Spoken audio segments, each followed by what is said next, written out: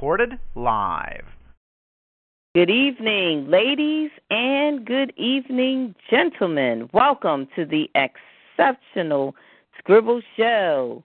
Tonight is Tuesday. Of course, we come to you weekly on Tuesday nights, and this is Tuesday, October the 20th, 2015 is the year, and you're tuning in to the Exceptional Scribble Show and episode number 80. Yes, 80.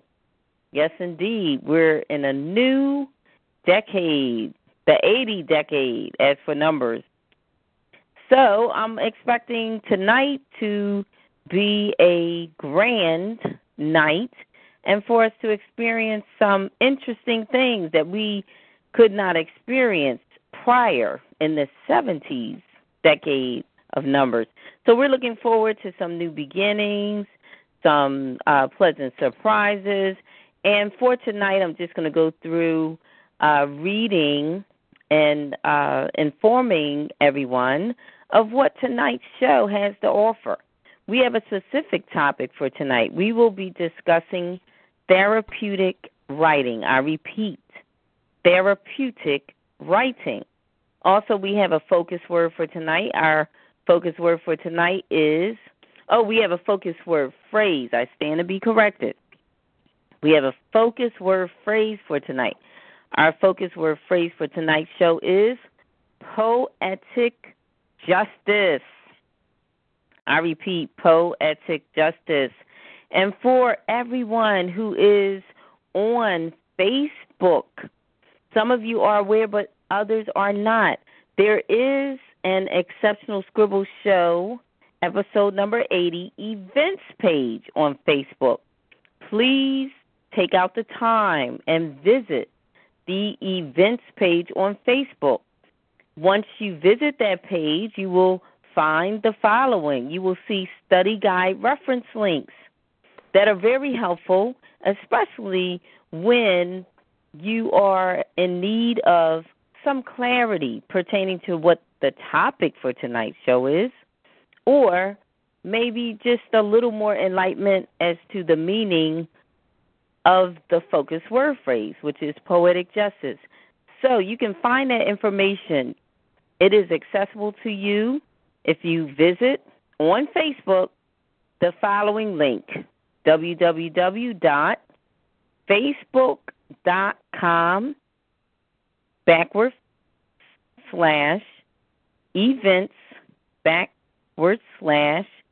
and there's a long number 1484782858493104 /.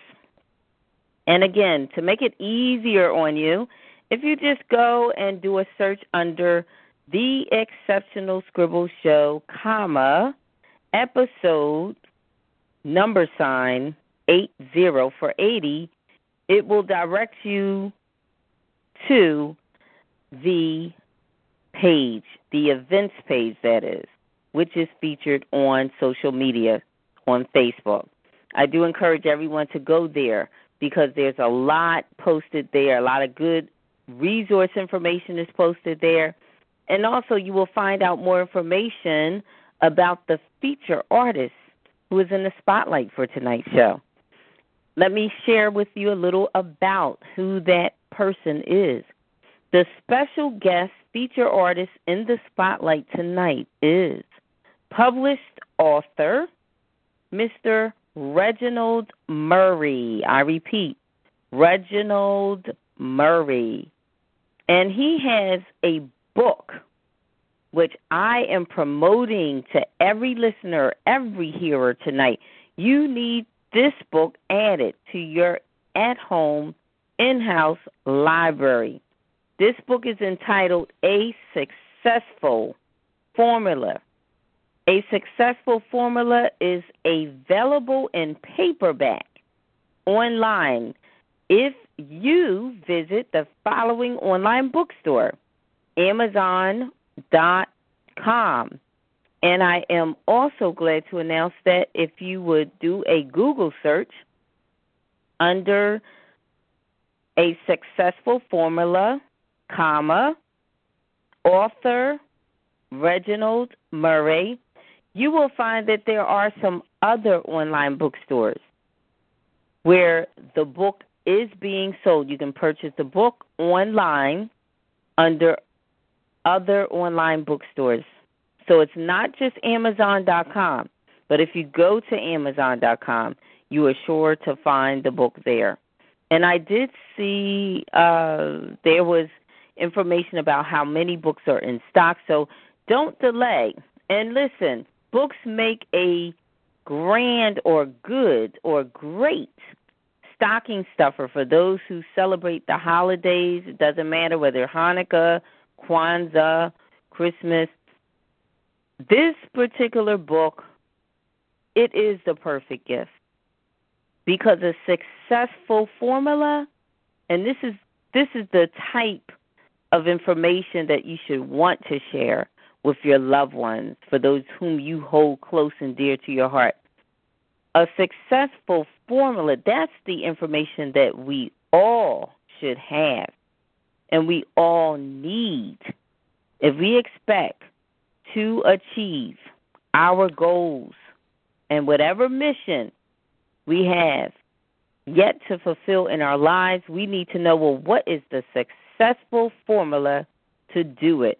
So I'm encouraging everyone to go online and purchase the book entitled A Successful Formula by published author Reginald Murray. Yes, Reginald, capital Murray. Okay, now about the author, because I know some of you may not know this. You're probably wondering, well, where is he from? Now, this is some information that you will find on the Exceptional Scribble Show, episode number 8080. If you look online on Facebook on the Exceptional Scribble Show's events page for tonight's show, you will find this information, which I'm about to share with you, about the author. And this is what the author has stated. I reside in Philadelphia, where I enjoy social activities like jogging, poetry, skiing, and the culinary arts. I write in my spare time to erase idleness. I hope to touch one's life in a positive way. So that's a brief description by the author about the author and the feature artist, of course, that is on the panel of the Exceptional Scribble Show tonight, and he's in the spotlight. You will be hearing from him very soon.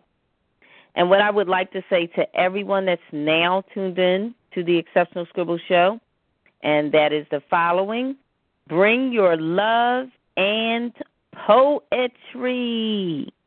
You heard me. You heard correct.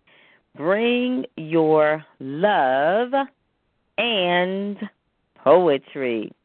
Don't miss out tonight. We are here, and we're not going anywhere. We're going to be here for some time.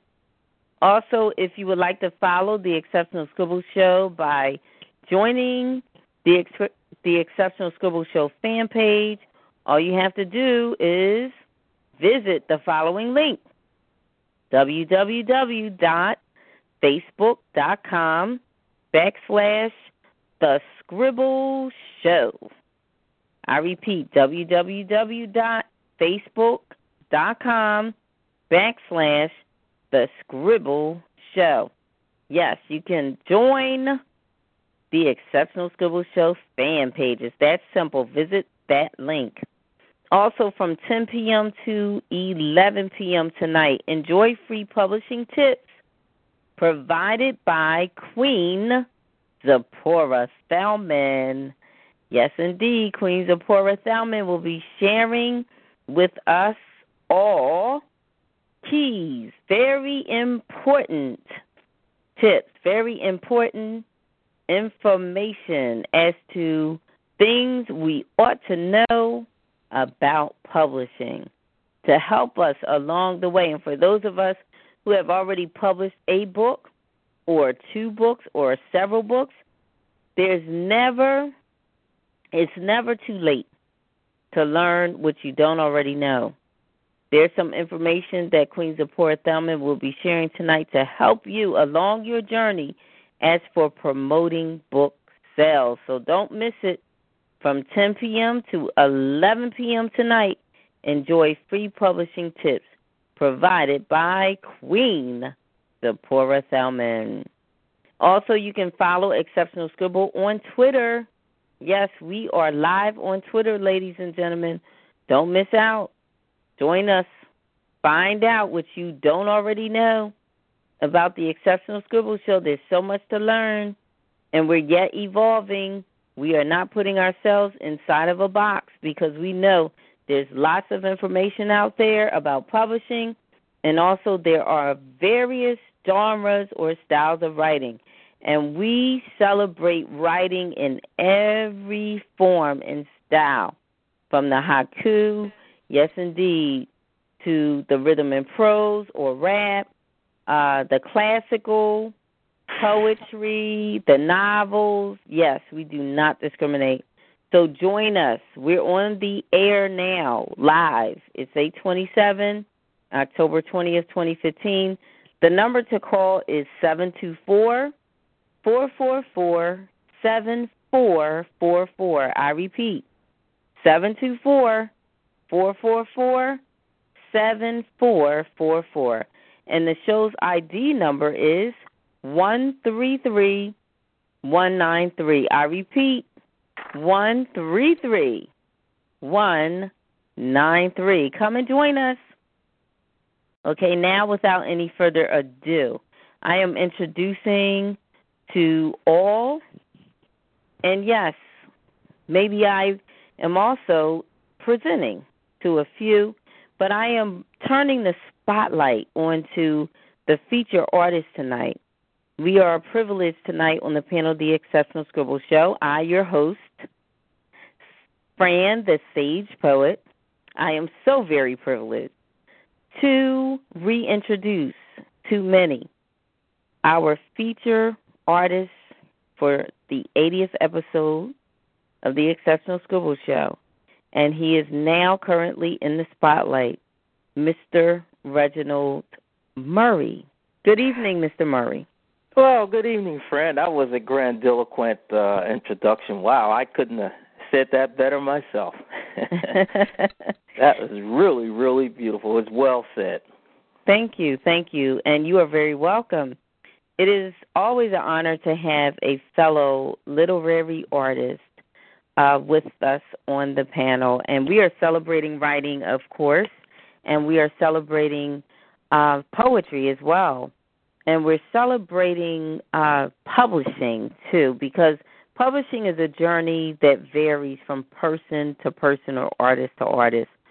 It doesn't matter whether one chooses self-publishing or traditional publishing. The journey is still going to be unique from the individual perspective of the artist. So I would like for you to start there because you are a published author. If you could start with just sharing with the listening audience whether you went the traditional route or the self-publishing route and what things you did so that you could achieve accomplishing your goal and completion of having your book published. Yeah, with my first book, Successful Dealing, I went the traditional route. It was a major publishing company, and it was my first ever, so I wanted to break the ice right there. But to make a long story short, over the course of time, I learned a lot. I decided to try self-publishing, and self-publishing was like going back to a writer's workshop. Like you, they gave, or like Queen Zipporah, giving a lot of tips on the do's and don'ts of writing, and also the market your product. And I like the self-publishing by the fact they tell you to build yourself a small platform to stand on and speak. That means maybe promote your book like in donut shops or flower shops, maybe libraries, flyers, maybe, gyms and all like that, churches and any other civic organizations.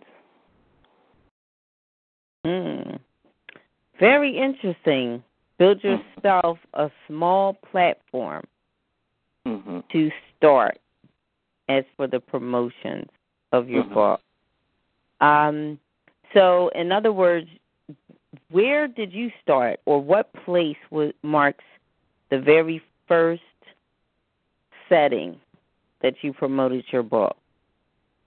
I had some interviews with my church 2 years ago, and I did very well. I did very well with the church, and they told me from there, they gave me tips. I started with some other organizations, too. I went to Barnes & Noble bookstore on Temple University campus, and I had a couple of book signings there and also at some small bookstores. Okay. All right. So the key is making a move and not being at a standstill. I think when you want to get your book read, when you want your book in the hands of people, you want them interested in buying your book, you've got to put it out there. You've got to be willing to take it to the streets. Absolutely. You've got to market it. Would you say that's correct? Yes, that's correct. That is absolutely correct. And one of the publishing consultants told me, also tips from these book managers, you got to become a little aggressive, not overly aggressive, but if you want to get the public domain interested in your product, like you say, take it to the streets, put it in newspapers, maybe advertise it in magazines and all like that, and the likes. And also, if you get your couple of radio interviews, it doesn't matter whether it's internet radio or mainstream radio. And it's like a on-the-job process. I'm still learning. Okay. In terms of motivation, because I think it's so very important to stay motivated, especially if you don't have a lot of capital where you can buy a promoter or you can hire a promoter or a team to help you as for marketing, mass media marketing. If you don't have the finance, you've got to stay motivated. What would you say are keys, 5 keys of how to stay motivated when you need to be so that you can market your book successfully as for book sales?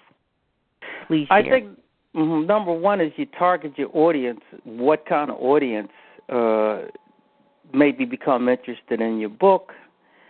And number 2, write what you really like from your heart. You just don't want to write anything, but write what really turns you on, and so you can share with the public. And I think number 3 is, like you say, how you market yourself.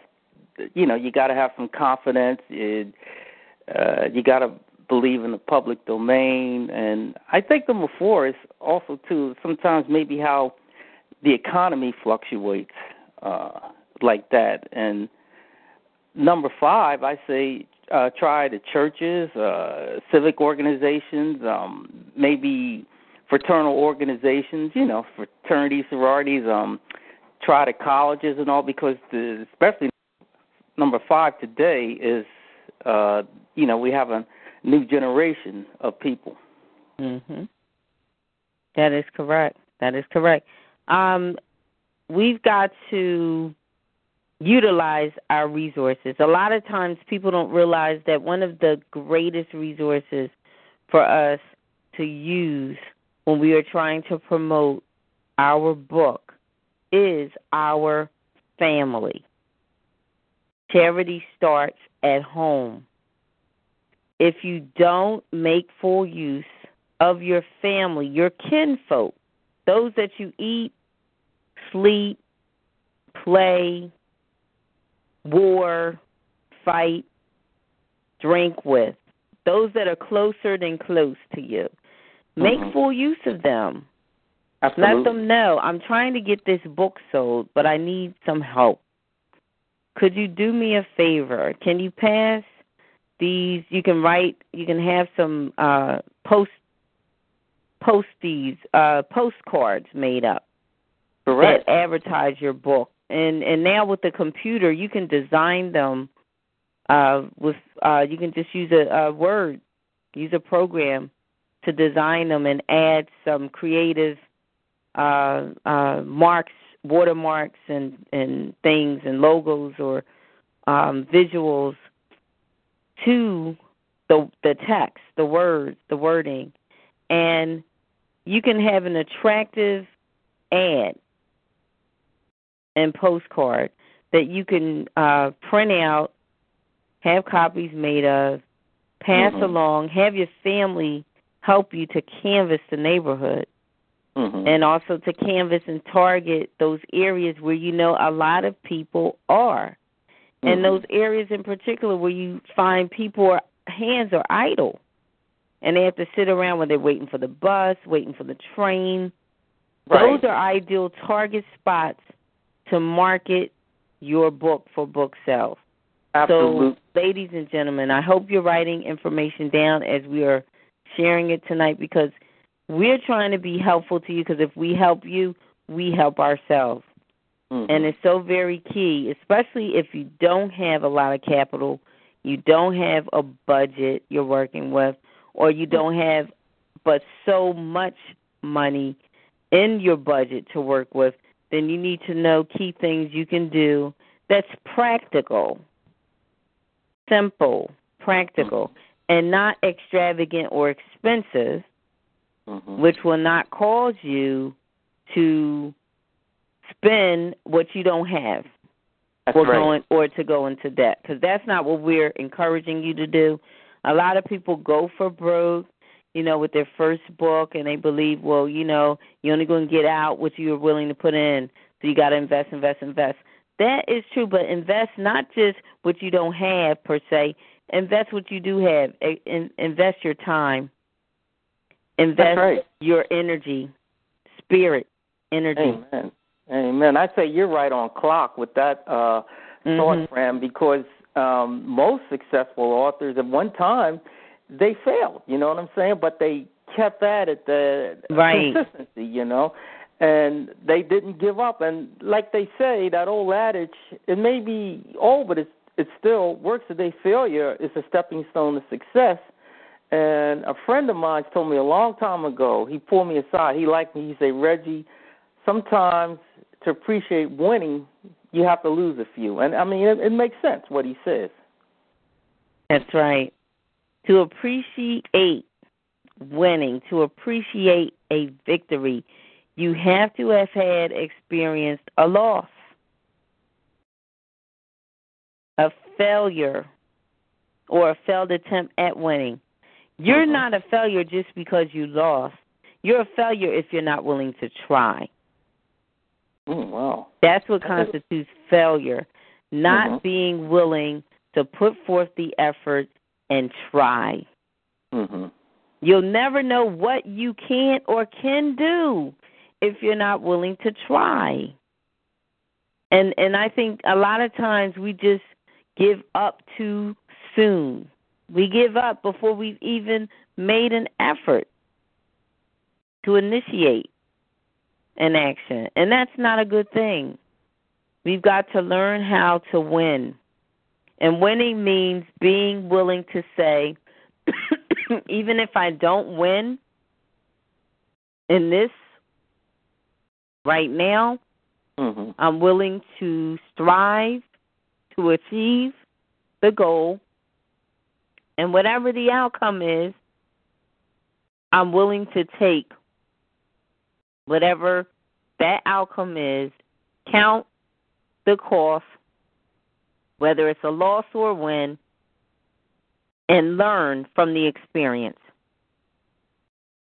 That's what we have to discipline ourselves to do. If we want to be winning, if we want to win, that's what we have to start doing if we're not already doing it.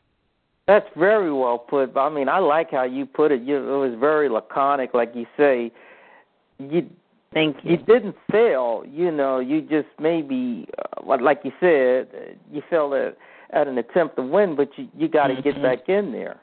That's it.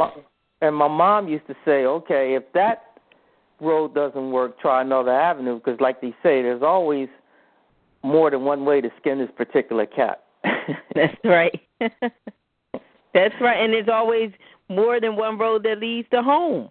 That's right. Sometimes you got to take the back road, the side streets. Mm-hmm. Sometimes the main streets is too crowded. Everybody's trying to get through, using the main highway. So sometimes you got to take the byway, That's right. That's right. Sometimes it can't be the way that you're most familiar with. You got to be willing to try something new. I think for a lot of us, we get fixated and stuck into a mold, and we're not willing to be open-minded, where we would try something that we never did before. And a lot of times that's what's preventing us from succeeding. That's right. Mm-hmm. Amen. You spoke the gospel truth. Excuse me, like I was saying, the number one major market in the world, New York. I mean, like you said, you have 4 different ways to go there. You could go by bus, by train, by car, or by plane. That's right. And actually 5 ships. And you said ships. Yeah, I was going to say also, that's right. We can't forget the water. The ships, right. A lot of people like the water, Mm-hmm. Yes, indeed. Our topic for tonight's show is therapeutic writing, and I would like for us to kind of touch on sharing some information on that topic right now, because I know that some people are listening and they're saying, I like to write, but when I write it makes me feel better. Well, there's something that's happening that's causing you to feel better when you write. And that means that writing is no longer just a hobby or something that you like doing. It's a healing for you. So if we can touch on therapeutic writing, and I'm going to share some information from an article, Reginald, and then I'm going to pass the mic over to you. Okay. And there's this article which is entitled The Power of Writing, 3 Types of Therapeutic Writing, and it's by Margarita Tartovsky, and she has an MS as an associate editor. And I'm just going to share a little about the 3 types of therapeutic writing. The first one is free write, or free writing or journaling. And this is what she has to say about that. It is simply writing what's on your mind. It's letting it all hang out without censoring yourself. According to Sullivan, this could be the following. Today I woke up and found the car window smashed, and I wondered if the glass replacement guys go out at night and do it. I texted that to Eli, who called me right away to say that sucks. I love him. It also could be, I hate everyone. Why the hell do I bother to get out of bed? Crap. What she's saying is free writing or journaling is simply writing what's on your mind and not censoring yourself. That's why it's called free writing, which is journaling.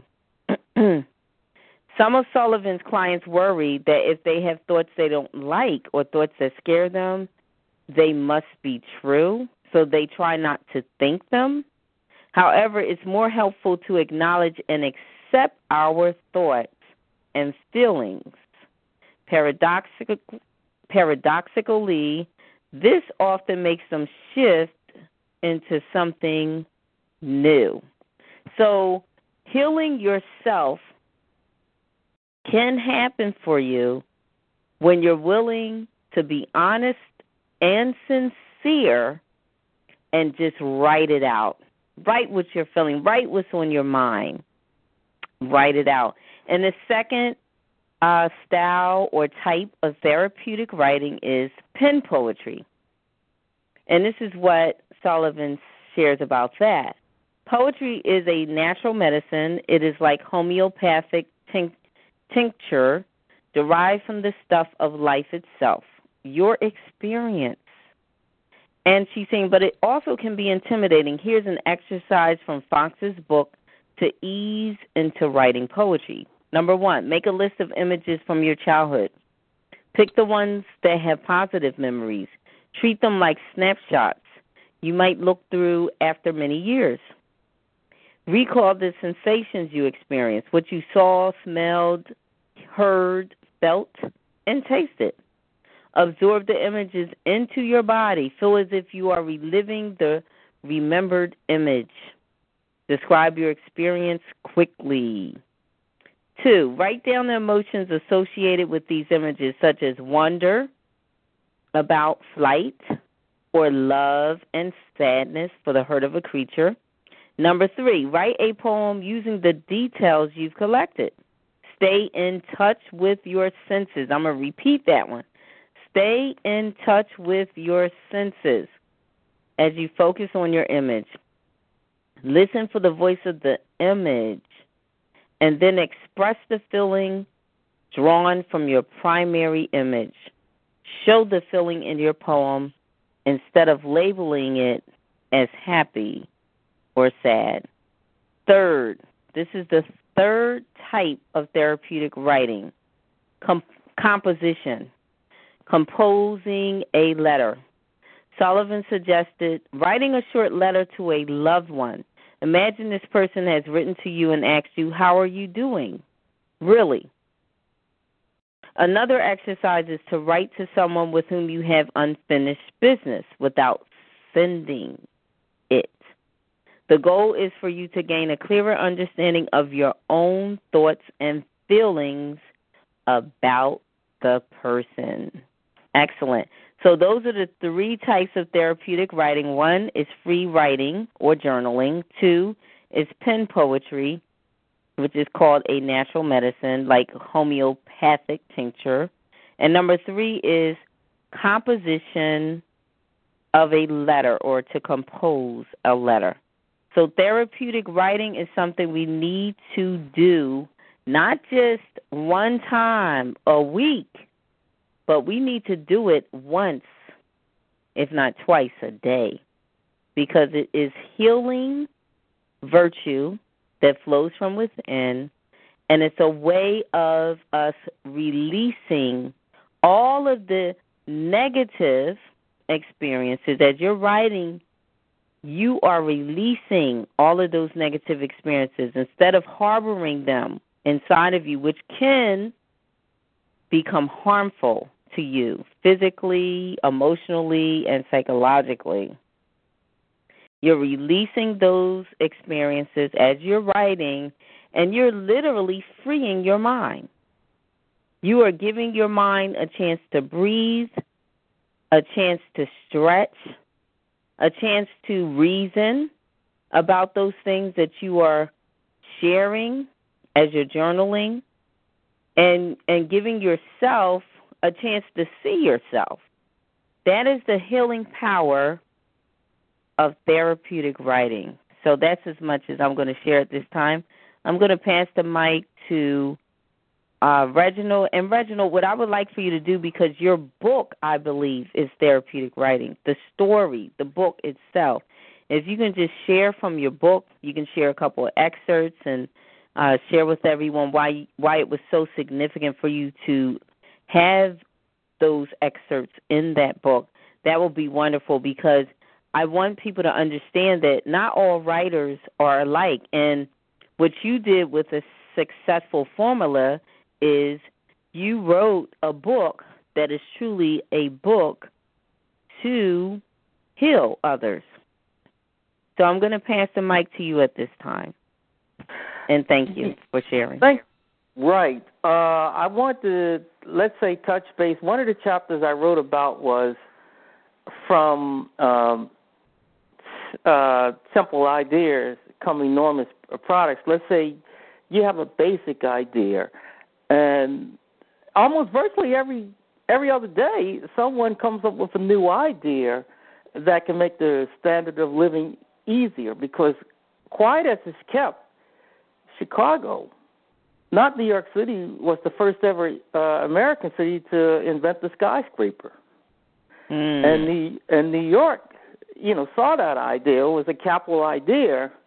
And, they went berserk on it. New York says, no, we're not going to put any restrictions. We're going to build buildings as tall as we could. And, for a while it was back and forth, Chicago, New York, who owns the tallest skyscraper. But the crux of my argument is when somebody comes up, there's always a super brain comes up with a brilliant idea. People cannot help but feel it. You know what I'm saying? Mm-hmm. And someone else hit a great theory. I didn't notice. You cannot copyright an idea. I said, wow. I read that somewhere. So in other words, if I have a brilliant idea, I cannot patent it? Well, I think what they meant you could, but... Or a concept can be patented, but right. not an idea? Mm-hmm. Interesting. Well, do you remember famous Amos who came out with those chocolate chip cookies? Yes. Did you know he actually stole that recipe from his grandmother? Okay. And I heard that. Now, I've heard my question would be, did he actually steal it, or did he ask his grandmother for the recipe and she shared it? But in terms of the profit gains, he didn't share the profits with her or the royalties. No, he didn't. He probably asked, could he, like you say, share, the idea, because it did turn into $1 billion profit. And also, too, I noticed this. Whenever I went into a department store years ago shopping for some new sneakers, and there was a couple there. They had picked out a different brand. And I came up and I picked out this particular brand that suited me. And the guy, he was with his girlfriend, I presume. She complimented me on my sneakers, the style I picked out. What do you think he did? He put down that brand and purchased the brand I was going to buy. That's it. Idea. And also sometimes, too, Fran, like, when I come home I noticed this almost around 15, 16 times. This has happened to me experience-wise. I would go into, sometimes Friday's restaurant or these restaurants and order a certain plate of food, and other customers I didn't know just walk in, look at my plate, and what do you think they did? The next thing they would order, the exact same thing that I ordered. So, right. So would you say, because considering situation, because not all circumstances or situations are the same, being that everyone's coming into a restaurant to eat, and when a person looks onto your plate and they have not ordered their meal just yet, your plate becomes a model. It's a physical model, per se. And the same with maybe a hairstyle. I've experienced that myself with ladies, a pair of shoes you wear. It becomes a physical model that naturally will generate and attract attention. So when someone sees that physical model, if it's something that is appealing to them, it's just human nature to suggest, well, if it looks good on her, it may look good on me. As for hair, as for shoes, now as for food, if that plate of food or that particular cuisine or dish is tasty to them, it more than likely is going to be tasty for me. I think I'll have what they're having. So it's like a suggestion, the power of suggestion, which has everything to do with things that we see. And I've heard it like lust of the eye. Usually if you see it, you'll want it. Or you'll begin to fathom what you would look like doing it, or what you would look like wearing it, or how you would look riding or driving it. And commercials, I think, play on that all the time, the power of suggestion. Present, it's that presentation. When it's shown to us, that's when the interest occurs. We don't have interest in things we don't see. We don't have interest in things that aren't presented to us. It's only when things are shown to us, presented to us, modeled for us, that's when we become interested in them. Like the same with a book. If you write a book and no one never ever hears of it, no one ever sees it, no one ever reads it, it's not read to them, it's not shown to them, it's not given to them, what is that book going to do but collect us? That's right. So it's that same principle. That's all I'm saying. And you know what? Speaking of books, Fran, like I've known, it's not the prologue or the epilogue that makes the book. It's what's between, what the integrity or theme. I hope I said the right word, because there are a lot of. I used to go, Fran, as a motivation. In fact, I want to definitely pass this on to young aspiring writers. And like someone else told me, like the professionals say, go through bookstore, browse through books, and, whatever your genre is, read like all of them, science fiction, science fantasy, as well as fiction or nonfiction, because there are a lot of beautiful books sitting on the bookshelf, but they're just abiding their time. They're idle, they haven't, it's beautiful on the outside, but what's on the inside, you know what I'm saying? That's true. You can't judge a book by its cover. No, you can't. Validates the statements that you just made. Absolutely.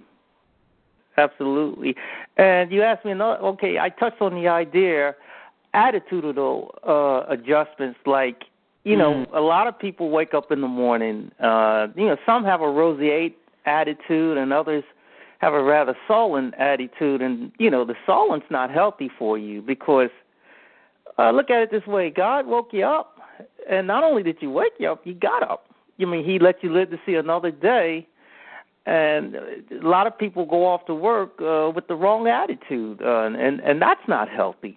That's not good for the mind, the body, or the spirit, because like I said, you have a full day. To try to rectify your attitude. I mean, what happened? You didn't get it. You didn't fix it yesterday. Yesterday's gone forever. You cannot have that day back. You won't get it back. So you have a new day to get out there and try again. That's right. I want to say to you, Reginald, because we had two callers. There was one guest, number 4. They're going to come back to join the call, but they were really appreciative of all that you shared, especially pertaining to the contents of your book. And we had a caller from East North Carolina that called, couldn't stay on at that particular time they called, but they were on long enough to hear you touch on a successful formula and some details about the book. Now, if you could just share a little more in depth about some other, maybe some examples that you provide in your book, and how it's so very important that we know certain things are keys to success. If you can touch on that right now, and thank you. Sure. Also about criticism, and I like to use some of the celebrities of the past, like Did you know that there's a trilogy of three men, W.E.B. Du Bois, Booker T. Washington, and also, Marcus Garvey. And, during that time frame they gave their food for thoughts on human rights. Booker T. Washington and W.E.B. Du Bois were friendly rivals. They had their moments. And, Du Bois criticized him at the 1895 Atlanta Exposition. But, Booker T. Washington did send him a formal apology. But on the other hand, not Booker T. Washington, W.E.B. Du Bois sent Booker T. Washington a letter, formal apology. And Marcus Mosaic Garvey and W.E.B. Du Bois were really bitter rivals, like sports rivals, you know what I'm saying? Mm-hmm. And in some areas, they said, it got personal during that time frame. And my point, even in my first book, Correctly Criticizing, you cannot always, a lot of people in the past had that mentality, if I'm direct and honest with you, you get my point across, but you cannot do that because you never know on the spur of the moment how someone is feeling, what they go through. It's how you get it over, how you get around it without arousing offense or resentment, right. because I would not want nobody to do that to me. And to confirm what you're saying, I am one that I, too, am a firm believer that one's delivery will determine how the audience or how the recipient will receive them or their message. That's right. It's the delivery. It's the delivery. It matters. The delivery matters. And I listened to Al Sharpton, too. Also, he hit upon a great theory, and I'm going to pass this on, timing. And I said, wow.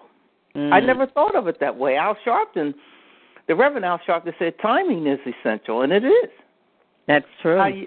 How you deliver your criticism, maybe it was on time or maybe it was a little bit off base, but that's something you have to work on. And yes. I'm very, very delicate with my words because it's a rough life out here, and a lot of people come from rough backgrounds.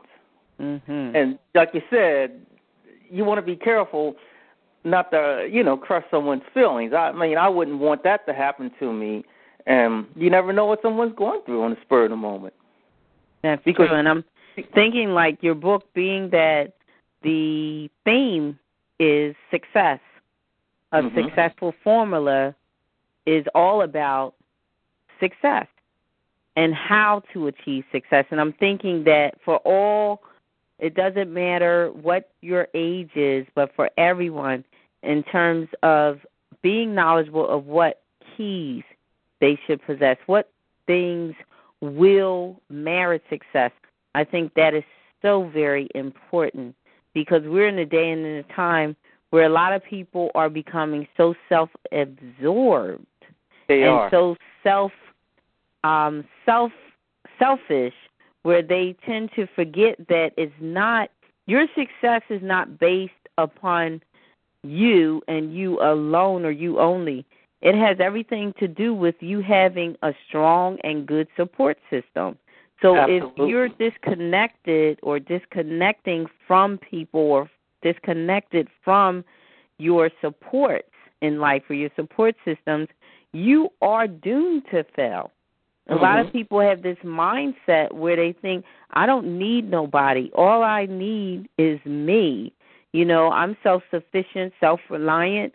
I'm self-confident. And they forget the fact that everyone is who they are today because someone took out the time to instruct them. That's right. Someone took out the time to mentor them. Someone took out the time to invest either love, energy, time, money, or something into them to help them to evolve into a better person, a well-rounded person, or to advance and take whatever their craft is or their skill or trade to the next level. And it's like, we're not an island. No one is an island. And we can't forget that. We need each other. And the last I want to touch on is the very first chapter, to give it your all. Let's say, like, you want to go into law, for example, and that is law can be a rough customer to tackle. I mean, you study almost a half a year, and it's like preparing to run a real smooth marathon. You study 6 months in advance, and you take the bar exam, and you don't pass. I know you're going to be physically and mentally drained because it's kind of a letdown. But I say give yourself a little break. You know, take like a 2-month break from it and rethink this through. Maybe, like I said, you study. Maybe it's like you said, failure is a stepping stone to success. You know, maybe like you say, you try it another way, and this time it would click. But don't give up. Right. I like that. Good example. Good analogy. Mhm. Same thing with an accountant. You know, the accounting analogy. You got to take the CPA is crucial. You know what I mean? They really want you to know every aspect of those books. That's right. And even for nursing and the medical profession to become a doctor, you know, there's exams, there's board exams you have to pass. To be a teacher, you have to get certification if you want to be a certified teacher and be paid top or full salary, high salary. You just can't half step in life at anything. No. Even the most trivial tasks that are so practical, there are specific things that you have to master to achieve success in doing them. I mean, you can't second rate yourself and not and then expect to have first rate success. It doesn't work like that. No. You've got to put the time in. You've got to practice. There is never going to be perfection if you're not willing to practice. Right. And you got to. That's the only way you're going to perfect your endeavors is to practice. And, you know, like you said, you learn from your mistakes. You learn from it. You grow from it, and you move on. That's it. And you ask a lot of questions. Never think that what you know is enough. Always keep the mind of a student. Ask questions. You'll go further in life. The moment you close your mind and say, I've got it. This is it for me. You have limited your success. You have said, this is as far as I'm willing to grow. Never do that. Everyone learns something new every day, whether they acknowledge it or not. That's right. They say you learn something new every day. Every day. You wake up every day. And every day there's a new challenge you meet. Every day there's a new lesson to be learned. So that means as long as you're still learning and willing to learn, you're growing in knowledge. Yes, you are. And you will advance further than where you are now. Very. And you, like you say, tomorrow's not promised to us, so you want to see how far you can go before. Like you said, you don't know what the future. The future is uncertain. You don't know what it's going to bring. That's it. We don't know. We can't predict it. We can only assume. And if we do make predictions, we have to keep in mind this is what I think. But this is never fact until it happens. Absolutely. Fran, before I leave, could I recite this poem I called If I Knew Then What I Know Now? Is that okay? Yes, please. Okay. Thank you so much. Welcome. It goes like this. I was but a baffled, disillusioned soul who didn't know what path to take. I was given a choice or chance, but an ultimatum. I was at war with my will, fate, my antidote. Not to be subjective, but objective. Not to be ostensible, but a realist. That elusiveness in my agitated state of mind. Not my eyesight slipped away. People want what they have, I reason. I contradict that theory. Writing, my producer, poetry, my co-producer. If you don't know where you're going, you'll wind up somewhere else, so they say. I didn't leave my desire on the mantelpiece or on the piano. I didn't want to fall for any job. Did I say? I use that adjective loosely. I refused to be their stamp commodity. That didn't sit well with me. Time was my antagonist, not my ally. Time waits for no one. Time when I bend its rules for me. I was given 24 hours to excellence. The 25th wasn't nil because there was no 25th hour. You can't miss what you never had. But they didn't know me or know of me. You have to know one before forming an opinion. How can they form their biased opinions without knowing one or weighing in all the facts? Please, let's not rush to judgment. And I begin the second part of my journey. Experience is your best teacher. If I knew then what I know now. Wow. Wow. I so like that piece. Mm-hmm. Very compelling, very compelling. And it tells the whole truth. It sums it up. It does. Yes, it does. You know, we often made a lot of mistakes early on in life because they were honest mistakes. We just didn't know. And for some, they didn't have anyone to reference. Mm-hmm. For others, they really didn't have maybe proper guidance or adult supervision. And then for some, it was just honest mistakes. You know, you live and you learn. Mm. And you know what, friend, on the job, one of my fellow workers, we were talking, and he offered, like, food for thought. I said, wow, this is a new saying. He said, don't be a square box. Become a full circle. I believe, deciphering that, he said, like, don't box yourself in. Don't limit yourself because you have a lot of talent and credentials out here, like you could take to the limits. And what he meant by being a full circle is become a well-rounded person. I said, wow, that's amazing. So I pass that advice to anybody out there listening. Don't be a square box. Become a full circle. That's right.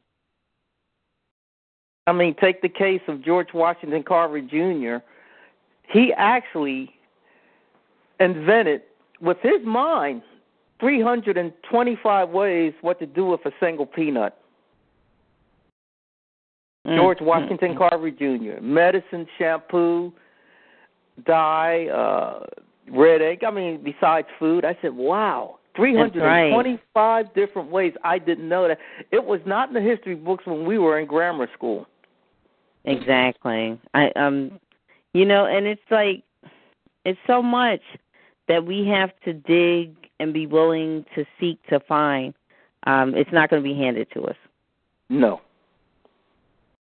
So I tell anyone, think like a coal miner would think. Mm-hmm. Go deep. Yeah, that's right. Go as deep. Go deep. And you know, out here we need, like you said, therapeutic writing. You need to motivate somebody to, like a football coach. A wide receiver's in his last year. He really wants to play football, and the college coach is there to help him expand on the talent, so that when NFL draft day come around, the scouts will take a long, hard look at him, or maybe some professional football team invite him to his tryout.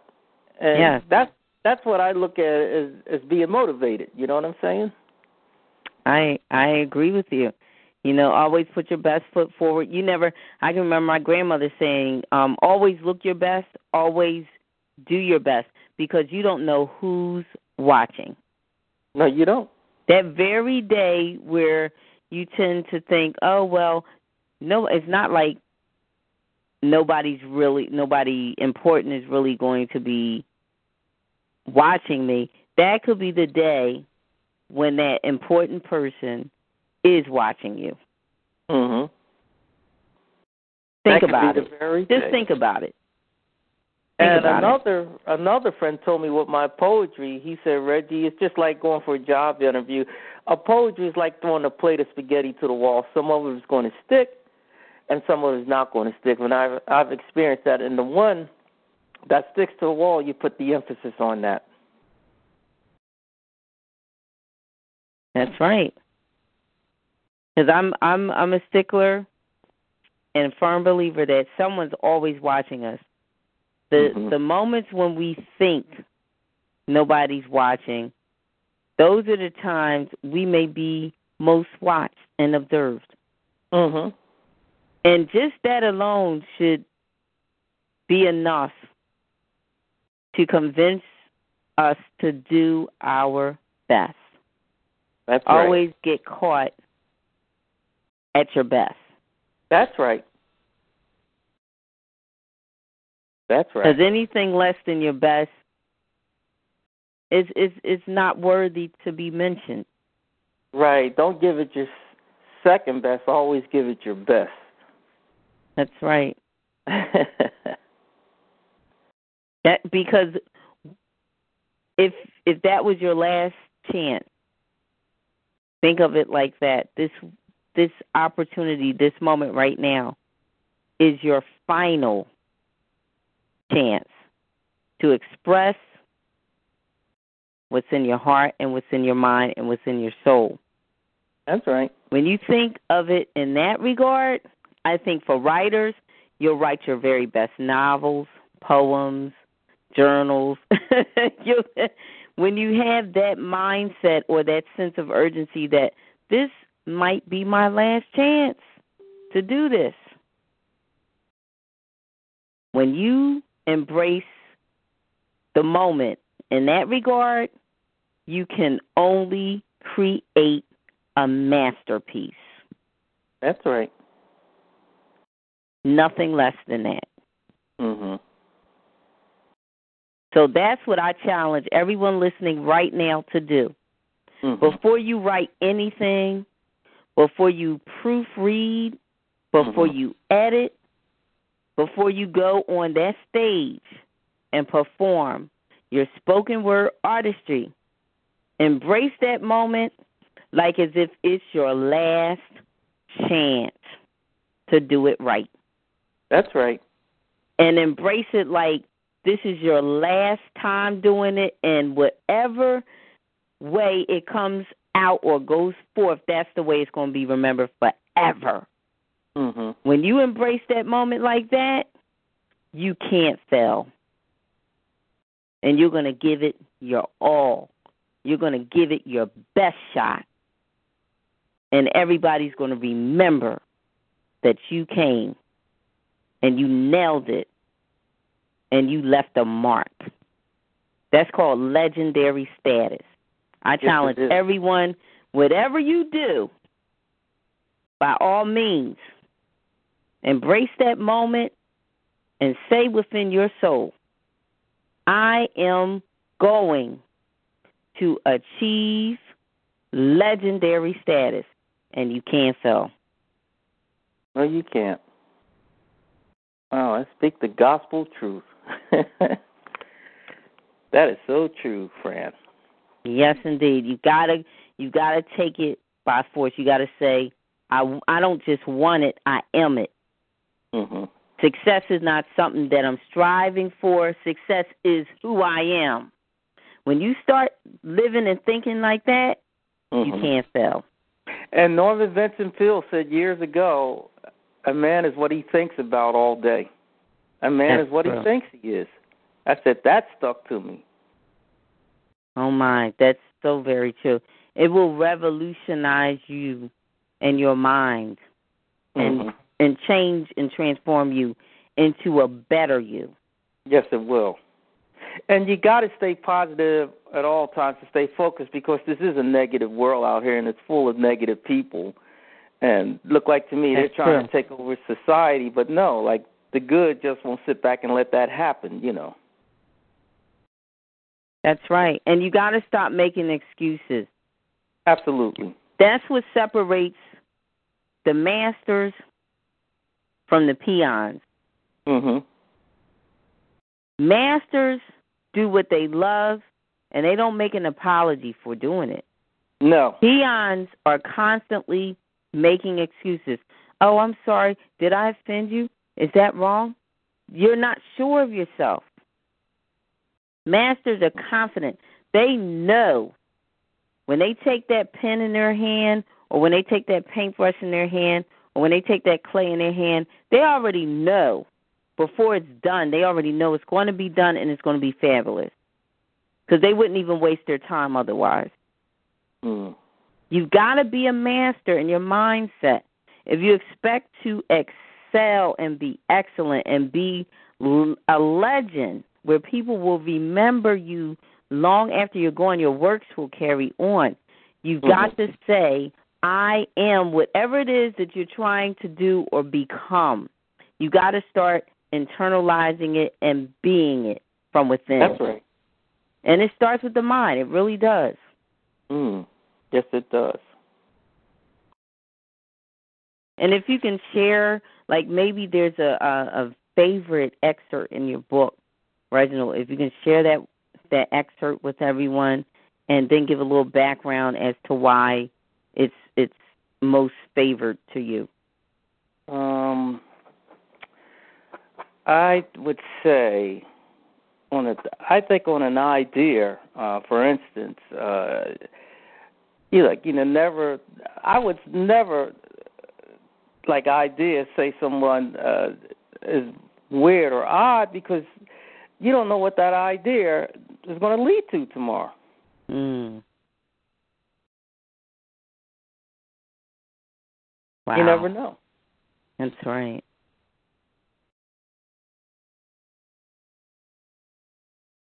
It's so very true. So very true.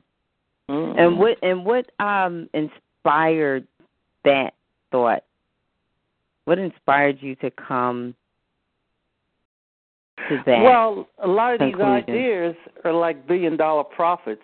You know, the United States is a capitalistic enterprise, and even in the past, slaves, we didn't have much formal schooling or education, but look at the ideas as their survival kit for them to survive. I said, that's amazing. Mm-hmm. That's amazing, like George Washington Carver Jr. or some of the other ideas. Sarah B., what's her name, with the hair products back in the 20s? Ida B. Wells? Yeah, Ida B. Wells, for African-American women.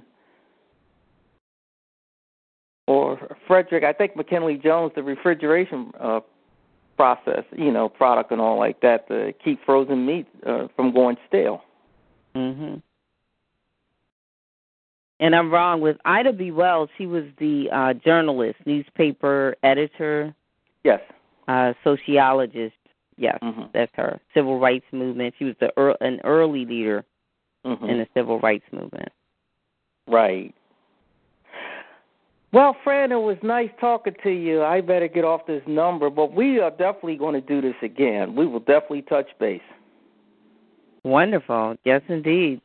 Madam C.J. Walker, I wanted to make that correction. That's it, Madam C.J. Walker. For beauty and hair products for black women. Yes. And she's known, I believe, to be the first black millionaire. Yes, she was. The first black woman millionaire. That's yes, it. Millionairess. Mm-hmm. Millionairess, that's right, in America. Right. Amazing. There's so much about our heritage that it's just not broadcasted as widely or published as largely as it needs to be. Mm-hmm. Or even heralded, I would say, even within our own community. That's right. As frequent as it should be. February should not be Black History Month. Every month should be Black History Month. Yeah, that's because what the that's black how very, how very significant. As for contributions, people of color have made so great a contribution to humanity and civilization and society at large that Black History Month should be all year long. It shouldn't be month. Right. They say, Black history should be American history forever. I love that. That's right. American history and world culture, civilization. I mean, the impact is just that real. It's just that great. Yes, it is. you know, in so many aspects of civilization. I mean, we can't be biased and just say in one specific aspect. People of color have contributed greatly in so many aspects to civilization and the world as for culture and heritage, tradition, so much, custom, so much. Yeah, so much. We could go on and on.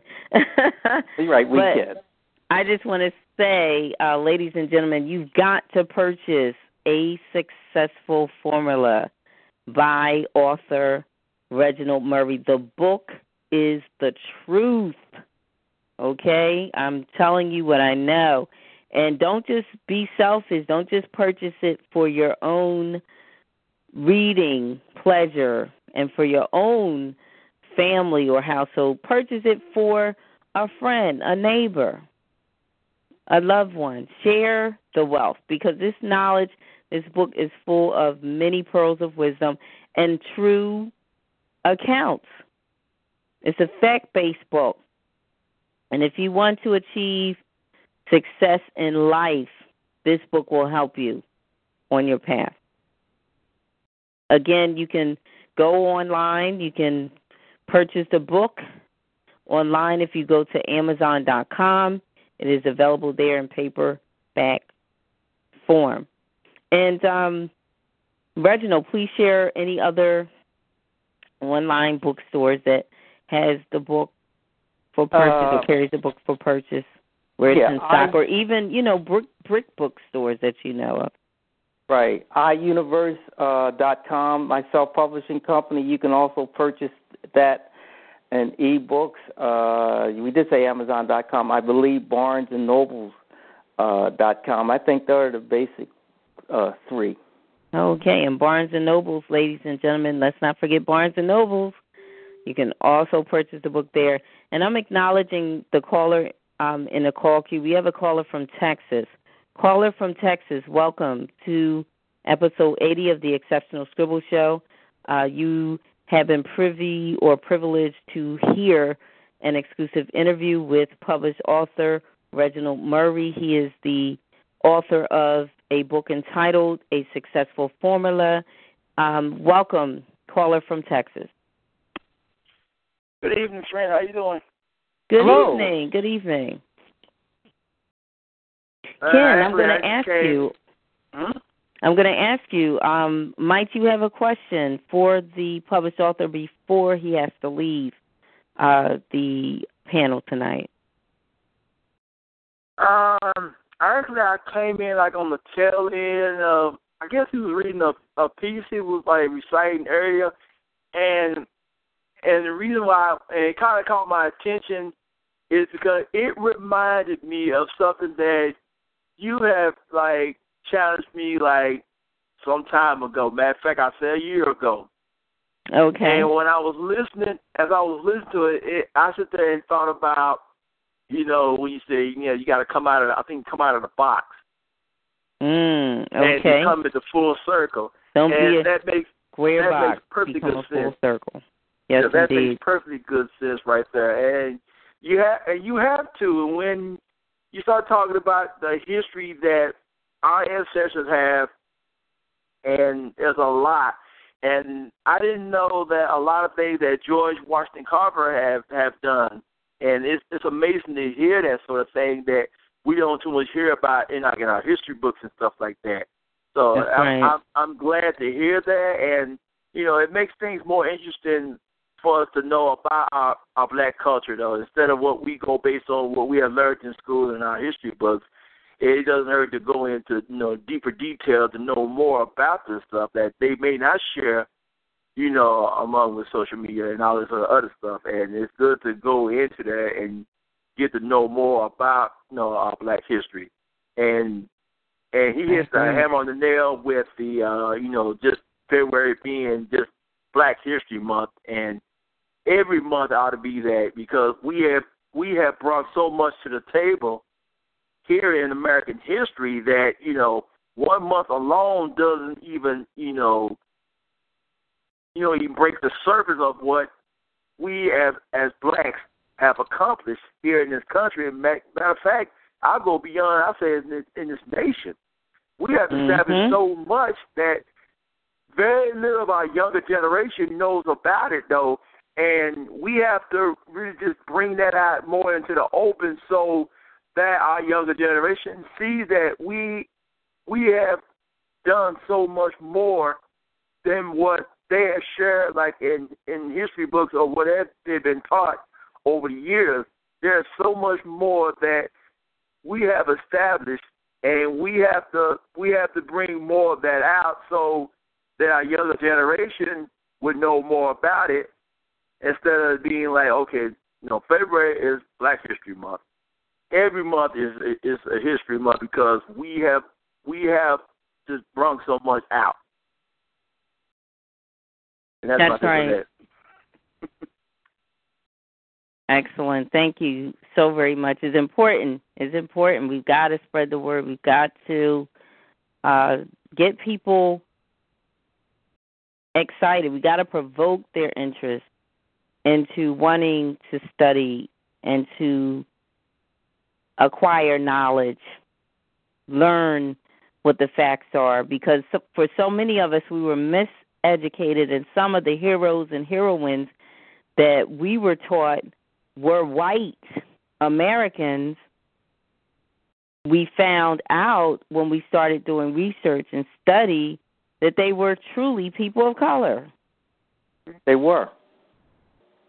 And, that alone, to me, that motivates me to want to learn more and to want to know what is fact, to be able to separate fact from fiction, knowing that, yes, my teachers early on in elementary school, many of them taught me lies. Me too. Right? Me too. You think you didn't know any better. Exactly. They whitewashed much of the what was taught in the books, in the textbooks, was whitewashed as for history and even American history, it's as well as ancient history. So we were learning half-truths, or you might as well say, if it's half-truth, it's a half-truth, it's a lie. That's right. No such thing as half-truth, half-lie. That's right. Or a white lie, it's a lie. Yes. So, we owe it to ourselves. We owe it to ourselves. We owe it to the next generation to learn the facts, to know what is truth, and to undo all of the damaged, as far as the miseducation, the damage which did occur in our lives. Mm-hmm. And it's never too late. I think sometimes people kind of say, well, we've been taught this, and this is what we always was taught, and they kind of settle for the lies. They get comfortable and complacent in it and think, well, this is what I've always believed, and this is what I was always taught, so, well, I'm accepting it. It's always been like this as for what I read and so. Some people just get very complacent in lies, and they choose not to know the truth. That's right. And that's a scary thing. It's a scary thought, especially when the knowledge now, it's accessible to us, where before we weren't even allowed to read. You could be killed if you were caught literate, as for people of color in America. That's right. Or if someone was teaching you to read, they could be killed. It was like real, So we have, this is the era, this is an age where knowledge is increased and it's encouraged. You can get as much as you're willing to acquire. That's right. And no one's standing there with a gun to your head saying, you can't. It's all about now our minds. We've got to free our minds, and we have to say, you know what? I can be it. I can do it. So let's do this. That's right. That's right.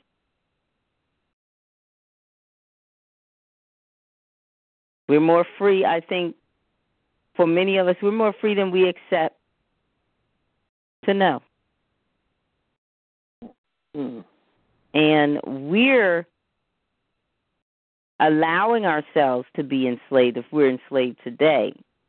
We have more rights and more laws in our favor today than ever in this land. Right.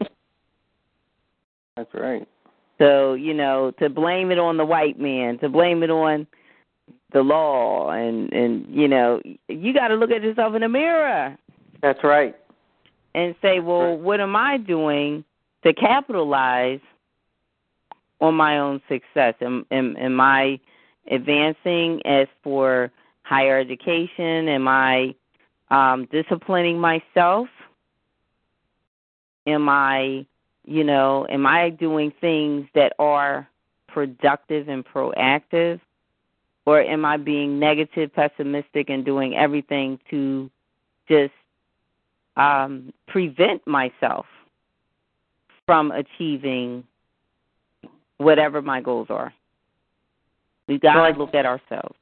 That's right. You've got to right your own wrongs before you right somebody else's. That's it. That's it. I mean, I look at those old videos of the 50s and the 60s and the 30s and the 40s, and I see what our forefathers and foremothers were up against in this land. And I'm like, wow, we don't even have, to that extent, we don't have the adversity like they had it. No. We had so much more liberty than they did. So many things have changed since then. Yet and still the struggle continues, but it's not as severe as it was then. That's right. And I mean, if they could still hold their heads up high and fight and protest, and I mean, dogs were put on them, water hose, and they were being stoned and beat, just because they wanted to vote. When they were allowed to vote, they still had to experience the abuse of discrimination and being victim to hate crimes. So we have come a long way, but we still have a long way to go. Right. And we're getting there, and that's what's key. As long as we're moving and not at a standstill, we're getting there. We're getting there. We're closer and closer, each with every step, with every movement. Farrakhan most recently marked the 20-year anniversary of the Million Man March? Yes, it was. And I listened. I was able to hear the entire speech in full, and I have to say, he brought out a lot of points that were facts, a lot of truths. He did boldly highlight, and it was made clear that, the power is in the hands of the people now, and we've got to execute. We can't just let the moment pass us by. We have a chance to rewrite history. We have a chance to say enough is enough. And we're seeing changes happening because people are saying enough is enough. And he said you can't love your life so much where you're not willing to lay it down for what you believe is right. And I thought of all of those leaders such as Marcus Garvey, Malcolm X, Dr. Martin Luther King Jr., Mahatma Gandhi. There's so many. And Frederick Douglass. So many. And he went to the White House. Yes, he did. And in the courts and was not fearful to tell them, look, this is right or this is wrong. And no longer will we continue to turn our head to injustice and say, that, well, it's not my problem. It is. If it happens to one of us, it happens to all of us. That's right. I've heard a lot of experts say that. Yes, indeed. Mm-hmm. We've got it, and some will label you and say you're militant. You're being militant. Well, maybe it's time to be militant then. Yeah. There was a time in life we had to be militant to right? get our point across. That's right. If it's going to result in rights being defended and protected, well, hey, then I'll be that, whatever it takes. Yeah. Yeah, we've got to love justice. Right.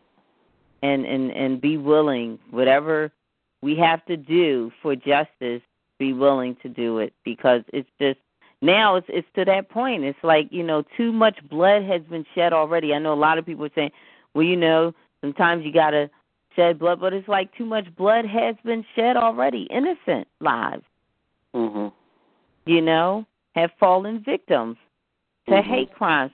Now it's time for people to band together and unite, because they can't kill us all. One thing Ben Carson said is this, and he used the example of the incident that happened at the community college recently with the shooting. He said if all of them banded together and said, you can't kill all of us, less would have died. That would have been a massacre. He said less would have died. Yes, because one bullet, he said, a gun, you got to think like this. If everybody banded together and they formed like a circle, you can only shoot one at a time. The rest would have been able to apprehend them. So you got to open your mind and see that. A lot of times things happen because we panic, and more lives could have been spared. And he also brought up the fact of confiscation of weapons. And he said, if they confiscate the weapons of the people, he said, think about the Holocaust. They didn't have weapons, so they couldn't defend themselves. That made them more vulnerable. That's right. Yeah, once you take that right away from the people, and that's why the Constitution, I'm not a member of the NRA. Let me make that clear. I'm not. But I am a member of understanding what is just. And when it comes to having that right of life, liberty, and the pursuit of happiness, being able to protect yourself and your family, that right should not be taken from any man. That's right. That right should not be taken, and the Constitution does confirm this. All right. And they like to label people, well, you sounding like the militia. Well, look, it's all about what's just. If you have to protect your family by all means, and it takes a gun to do it, then I'm for the guns in that regard. But no, I am not for gun violence. I'm not for gun violence, and I'm going to make that clear. I'm not for gun violence, but I am for guns being used for protection purposes. Yes, I am. Not to prey on the innocent, but to keep the guilty at bay. That's it. To establish law and order, because we must. Lest there be a lawless society where chaos rules. And that's what we're starting to see today, unfortunately. Yeah. Before I leave, Fran, I want this acronym. It was in my book. It's in the very last chapter. PUSH. The acronym PUSH is not People United to Serve Humanity, but it's called Pray Until Something Happens. All right. Pray until something happens. Yes, indeed. Prayer still works. I'm a firm believer of that. Right. We need divine intervention in our lives. And I believe when we have that connection with our source, that's when we have help in our lives, and help which does not begin an end with a person is beyond someone else, physically speaking, being there with you. Meaning there are some situations in life we have found ourselves in when we know angels must have been sent to aid us and assist us out of that trouble we were in. So I do believe, I have that faith. I believe in the unseen, and I know that the Almighty is real, and there is a source, there's a power which is divine, which is beyond that power of our own might. That's right. Yes, indeed. And we've got to be tapped into that source. If we're not, in our lives, we're lacking. And that's when we usually seek sources, spiritual sources that may not always be positive. And we can end up in situations that we don't need to find ourselves in. That's right. Amen. So I definitely encourage everyone, always pray. Make that your daily diet, something you do every day. Yes. At the beginning and at the ending and in between. You know, you have 3 watches of the day. You have a morning, a noon, and a night. And that's the way I was taught. Daniel, in the scriptures, he prayed 3 times a day. Actually, he prayed during each watch of the day, the morning, the noon, and the night. And we've got to live that way. If you expect to have a life that is spiritually enriched and one where you can achieve success at its highest plateau, you've got to have a good or strong prayer life. Yes, you do. With this communion with your source, your maker. Yeah. Well, Fran, we got to do this again, and I will definitely be in touch with you. I mean, I had fun tonight, and we're definitely going to do this again. Yes, and Ken, is there anything you'd like to say to published author Reginald, or maybe a question about publishing before he leaves us tonight? I'm just very appreciative for the information that he has shared on the show tonight, and it was a good thing I tuned in at the last minute just to hear him hit that piece of knowledge right there that was much needed tonight.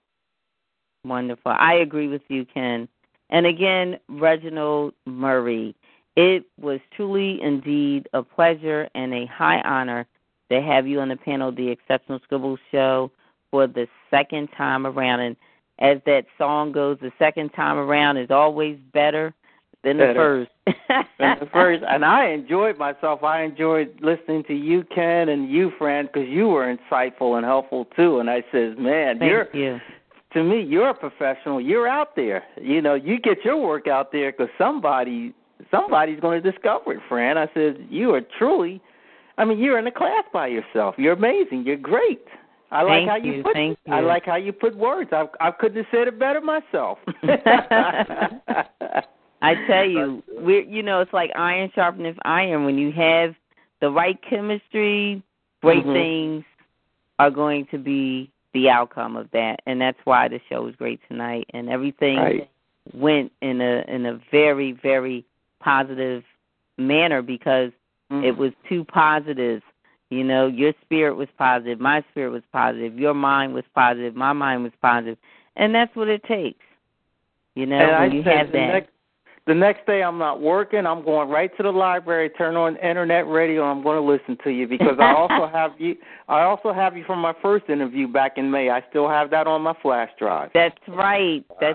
Excellent. So hey, and I'm going to pass the word around. I mean, anybody else that I know, I'm going to refer them to you. Please do. And thanks for the referral that you have made. I will be in touch, and I will keep you posted as well as to when those persons will come on the panel. And, of course, Reginald, this won't be the last time. I will be inviting you on the panel of the Exceptional Scribble Show again. Your book has so much to offer. Matter of fact, we're going to keep promoting this book even with different topics on the next time go round, the third time. Sure. It will be a different topic, but your book is going to be the focus because we need this book read. We need it read in schools. We need it read within homes during family time. We need it read by people just on their leisure because it will help them refocus. It will help them as for their mind. A lot of times there's so much clutter we have in our minds because of so many things we become mindful of. This book actually serves as a filter to help you focus on what really is essential in life. It's therapeutic writing all the way around. And that's pretty much what it sums up to. And I'm definitely going to be promoting this book even more on this show as well as on the Exceptional Scribble Show fan page because we need people there's just so many sick people in the world today. Yes, and I'm not talking about like cancer, AIDS, and all. Right, I'm I know talking about, you know what I mean. Sick in the mind. Sick minds. Too many young and old. Wild people, they get the wrong ideas out there. That's right. Hurting people, too, that just need, like, the words that a successful formula has, which will soothe their ailing minds and souls and hearts and spirits. We got to get this book read. We got to get it out there because, to say, it may become a suggested reading in some colleges as for college courses. It may become a required reading. There's no limit. That's right. So, but we know that if we push it, if we talk about it, if we're out, reading it and people see it, that's how it's going to get read. Yes, it will. Because when people see things, that's when you grab their interest. And when they hear about it, that's when you got them. It captivates them. Yeah. So we got to keep rehearsing it in their ears. The more, like what we're doing now, the more you talk about it, then that's when they realize, oh my, you know what? I haven't read that book yet. Hey, I'm going to go online and go on Amazon and look it up. Copies of them. Right. Or iUniverse. Right. I'm very, very flattered. I am very flattered. Any way I can help somebody, like I said, touch one's life in a positive way, I'll be very happy. Thank you. And you did share your contact information, but I'm going to ask you to share it one more time for those that would like to connect with you off of the air. If you have an email address, if you have a online web page or website or even a phone number, feel free to share that for our listening audience. Thank you. My website, my email address is rwm.4812@gmail.com, and my number is 215-924-5303, and I'm in the process of establishing my own website. Excellent. And as soon as I get that, I'll let you know. Oh, please do. Please do. As soon as you get that, we're going to post that. We're going to have that on the Exceptional Scribble Show fan page, which is on Facebook. Yes, indeed. And thank you. Thanks for that update as well. Okay, good night. Good night. Good night. Well, Ken, I must say, we had a fantastic time during that exclusive interview with published author Reginald Murray, and I want to thank you for your input. Oh, thank you. Yes, indeed, because your input was wholesome. It was edification for the spirit. It was enlightenment for the mind and soul, and it was truth. And I don't care what people are saying out there. If they're not saying what is truth, it's just a whole lot of words and they're saying nothing. So I want to thank you for sharing what is truth and confirming what was truth that was shared by the published author, Mr. Reginald Murray. And I'm going to ask you, would you happen to have a poem that you would like to read? Oh, yes. I have a poem that I think I tagged you on it. I tagged like plenty of other, fellow artists and poets out there that I have just, shared recently because, this is, Domestic Violence Awareness Month as well as Breast Cancer Awareness Month. Yeah. And I'm very emotional when it comes to, domestic violence because that's something that I know I have seen and experienced firsthand, especially as a child growing up. And, that sort of thing have hit this family of mine and a few others that I know. And you always hear, stories about how women are battered and, because of guys who have, they're so insecure about themselves, about something that, they don't understand about themselves, that, they take their frustrations and stuff out on the woman. And also, it's vice versa as well. Guys also, they go through abuse as well. Little do people know that. And I've actually wanted to share that on our show.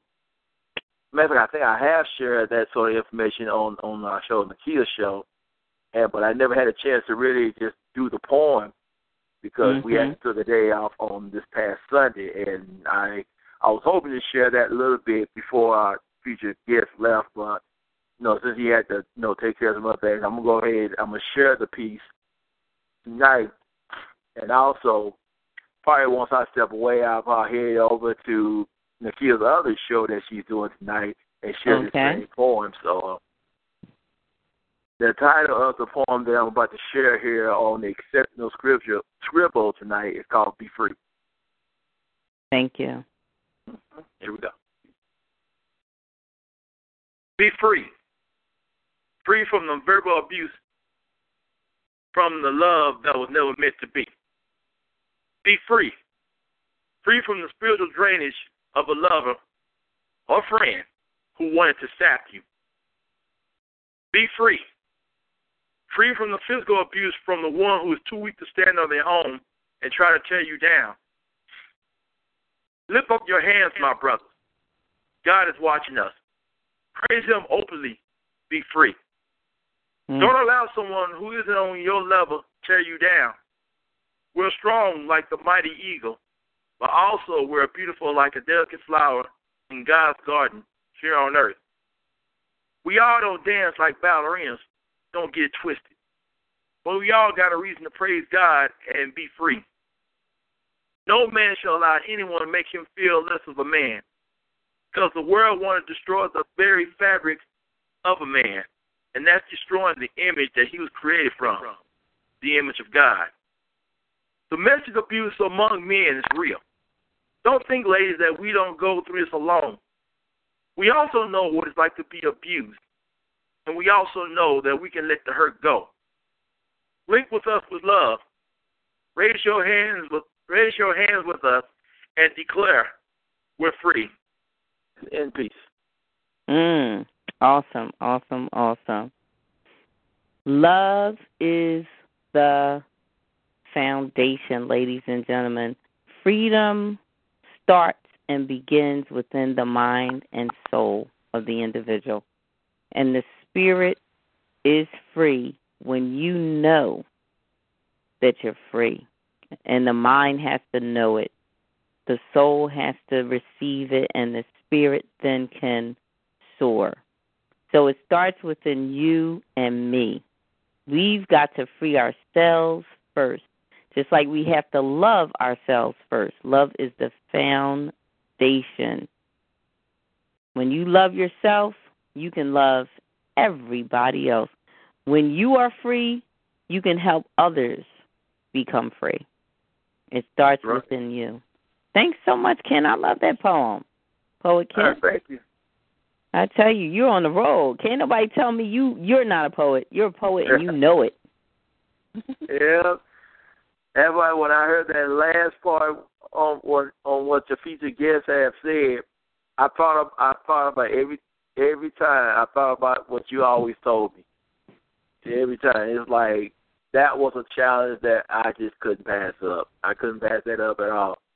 There's times I was like, I don't think I can do it. I don't think I call myself for it. I don't have that in me.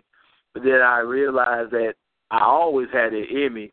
It was just needed that little push, that little motivation for someone who sees potential in me and just say, hey, you just got to tap into it. That's you never right. know how far it's going to carry you. You don't know you don't know who you're going to inspire, because somebody can read your work and they're inspired by that, and it'll give them the confidence that, hey, if this person can do it, hey, so can I. That's right. We are helpers one of another. When one of us succeeds, we all succeed. Mm-hmm. Awesome job. Keep writing. Always. It's inspiring and encouraging.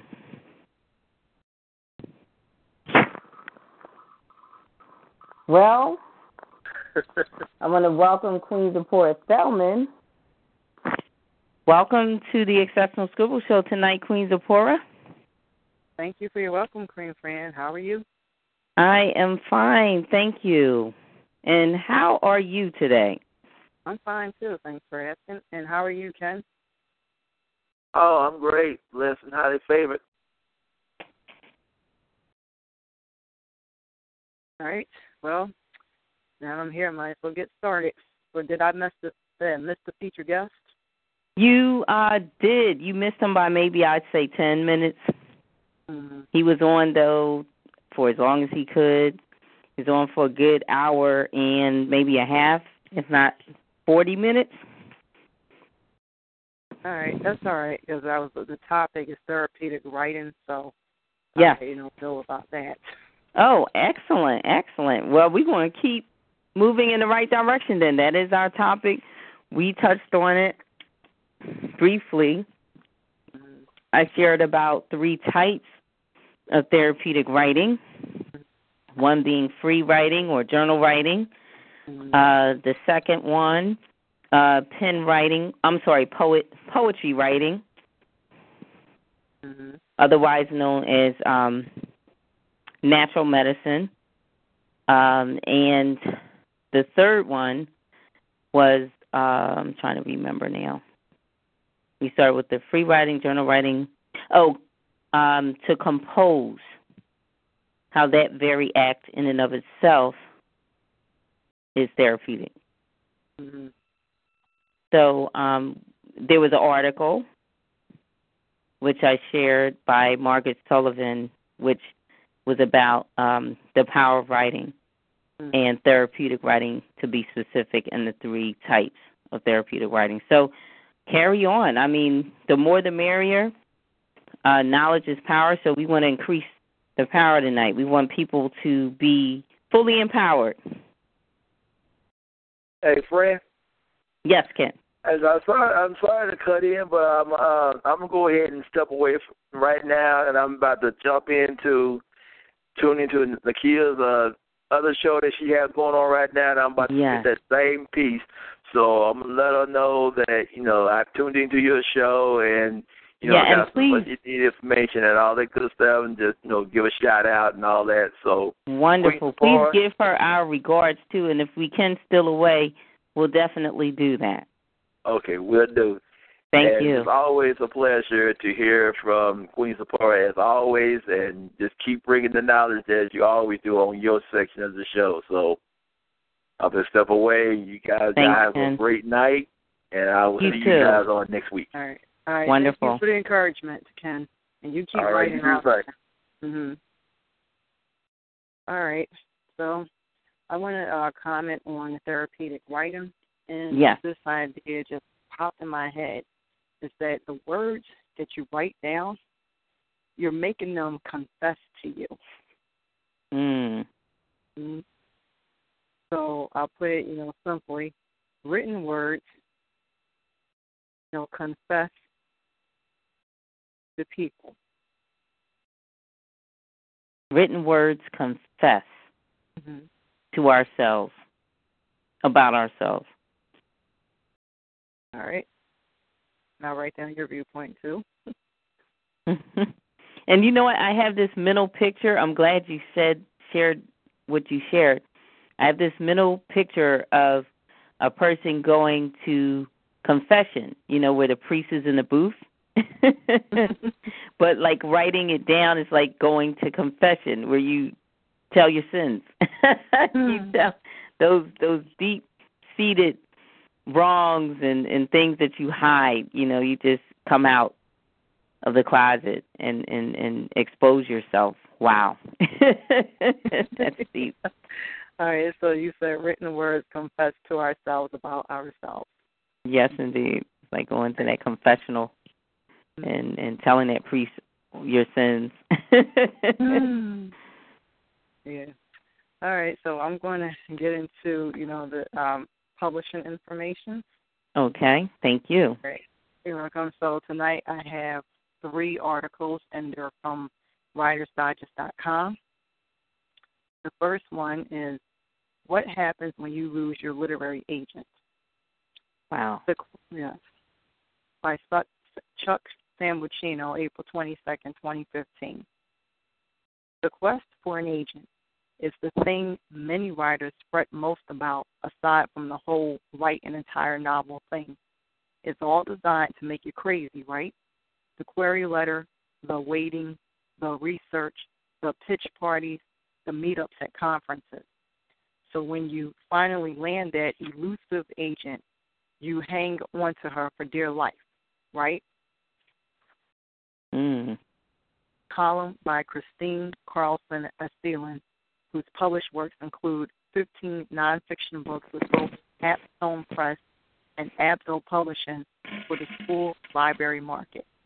In addition, her debut young adult novel, Any Way You Slice It, came out April 21st from Bloomsbury Spark. She critiques queries and query packages as the query godmother. She tweets at Christine, spelled Kristine, Asselin, that's one word, as well as her alter ego at Query Godmother, also one word, where she tweets query tips and suggestions. This is very creative in her advertisements. All right, so continuing on the article. So we rarely hear about someone losing their agent. It's not just something one talks about in polite conversation, or at least not in public when blogs about finding an agent. I mean, you spent so much of your blood, sweat, and tears trying to find one, and now you lost her? What's wrong with you? At least that's what I thought when my first agent told me she was leaving the industry. Holy crap, I'm going to have to do this again. What is wrong with me? There's nothing wrong with you, and there is nothing wrong with me. Sometimes, like any relationship, it just doesn't work out. I'm here to say you can lose an agent and still survive with your writing career intact. Okay. You can even Good news. Thank you. Yes. You can even lose more than one. It doesn't mean you're a bad person or a bad writer. In my case, my first 2 agents left their firm, one for greener pastures and the other to another agency. In both cases, I chose to leave the agency rather than stay with another agent who didn't seem like the best fit for me. I've known writers who have made the choice to separate from their agents for a variety of reasons. Others have been dropped by the agent. Still others have become, quote, homeless, end quote, as agents leave the field or an agency closes. As long as you remain professional, this is a business decision after all, you will survive. I promise. The query process for your second or third agent is exactly the same as the first time around. Your professional, personalized query sent to the agent according to submission guidelines. You got it right the first time around, you'll do it again. Submit a few at a time and assess after each round. This time, it's perfectly fine to say that you amicably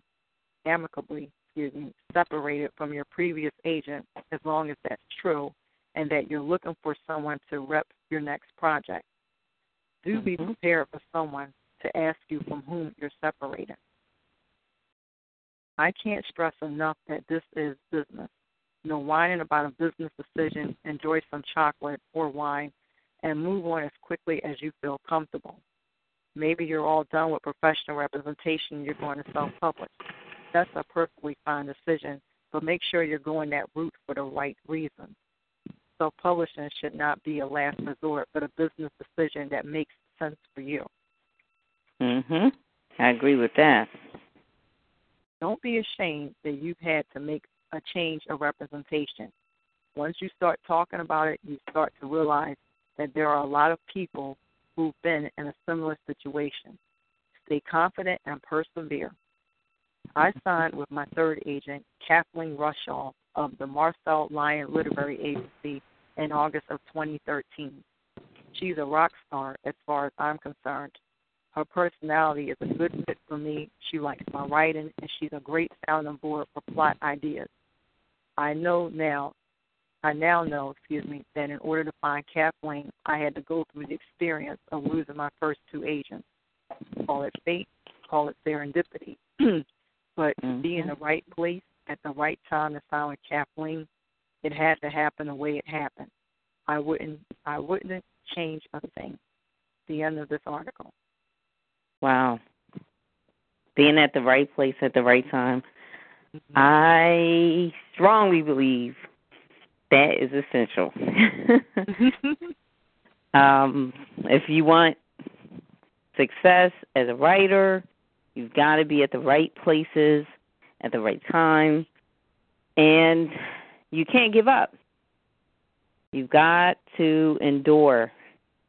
You've got to have perseverance, and you have to persevere. And from what I heard in that article, the woman, as she stated, she had her share of agents. And also it's about what is the best fit for you. Yeah. So sometimes experience is what teaches us that. So we have to have more than one agent so we have something to compare.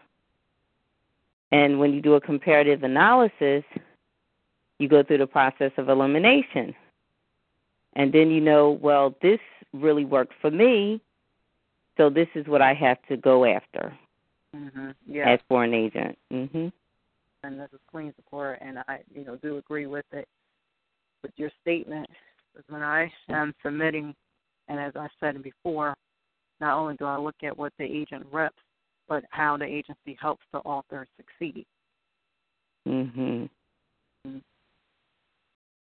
So very important. And a lot of times people tend to forget about, there was the speech and there was the famous saying by President John F. Kennedy, ask not what your country can do for you, but ask what you can do for your country.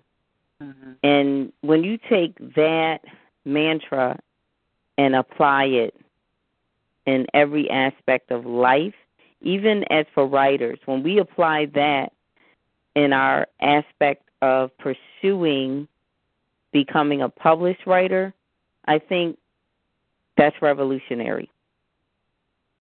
It opens our minds to greater possibilities, and also it teaches the significance of selflessness.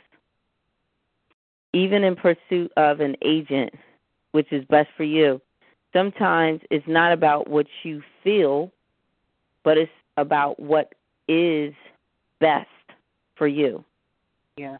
So it could be that very agent that is so opposite as for their persona or personality, they can be the total opposite in comparison to who you are as a writer.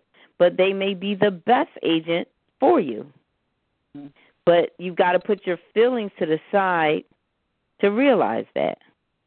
And when you know the worth of your work, your book is just that very, it's so significant that no one should not read it, then you'll want to put your feelings to the side and say, you know what, I've got to think about what's in the long run, what is in my best interest, and because I'm not writing for selfish reasons, what is in the best interest of the reader is that this book gets published. So I can put aside my feelings and go for what I know is going to work best. And if that means an agent that I have to grow to like has to be my agent, or an agent that I may not see eye to eye with has to be my agent, then so be it. I mean, even sometimes people marry not their twin, 9 out of 10 times, but the total opposite. And they complement each other. So you've got to be willing to take initiative and say, sometimes my feelings are my worst enemy. I've got to get my emotions intact. I've got to discipline my soul and discipline myself so that my feelings don't get in the way of my better judgment.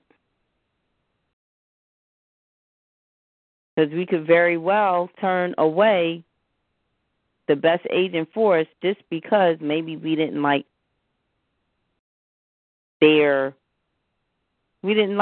something about them, whether it was their approach, their style, and we've got to realize it's not about us in that regard. It's about the book getting published because it's going to help somebody. Such as the topic tonight, it's going to be a therapeutic writing. So someone's going to benefit from the book being published other than me as the writer, feeling good because I wrote this book and now it's published. Yes, the Queen Frances, Queen Victoria therapeutic spread. Yes, indeed. Therapeutic spread, I like that. Thank you. Yeah, that just popped off. How about that? It's something to consider. I tell you, that was a good article. That was a very good article. A lot of strong points were made in it, and they were boldly highlighted. And you gave special emphasis to those significant things that in that article as well. Yeah, I had, picked it out because there was something that it just came to my mind also, but I had already, read it about the agency say about if you are an unpublished author or a published author. And I was wondering, why would a published author go to, a literary agent? And that's when I had to, to learn is that, something did happen to, their old agent, and so they needed to shop for a new one. That's it. Mm-hmm. And it's like, I would say, like when you're driving on the road and there's 3 lanes, you might be in that first lane to the right. Then you notice that first lane to the right, the traffic flow is too slow, and you know how much time you're working with. So you change lanes. Mm-hmm. You move to that second lane. Okay, you're in that middle lane now. You're in the second lane. The second lane traffic flow is a lot faster. It's at a more rapid speed than that first lane. But then you notice up ahead, you can see there's a jam. So you notice brake lights before you, and now that second lane is at a standstill. Then you look over to your left, and over to your left you see that third lane. And that third lane, you see the traffic flow is smooth. There's no disruption. So you change lanes again. Are you upset that you went from the first lane, which was over to the far right, all the way to the third lane, which was the far left? No. Why? Because you know where you're going, for one, and you know now you're going to get there in the amount of time that you need to reach that destination. So the same, such as life. Changing agents, the same. You got to go with what best accommodates your need. If you need to be somewhere by 3 o'clock, and you know if you staying in lane 1 driving at that flow, you ain't going to get there. And then lane 2, you're going to get there late. You're going to go for lane 3. Mm-hmm.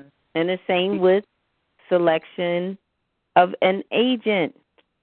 If you know with this particular agent, I will get my book published, and this agent will help me to launch a successful book tour, book signing tour.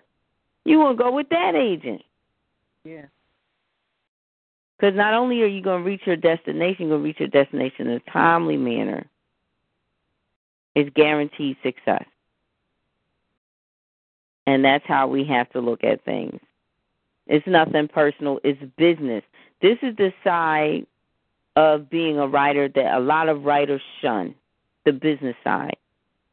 If they could just do what they love, they do it all day and night. They do it in their sleep. They do it with their eyes closed. They do it standing on their head. But knowing that, okay, now that you wrote these fantastic manuscripts, now you got to get them copywritten. Now you got to get them published. Now you got to get them marketed. Why? Because people are supposed to be reading them, not just you producing them. It's a therapeutic writing that's going to benefit the life of someone else. So you can't be selfish. Mm-hmm.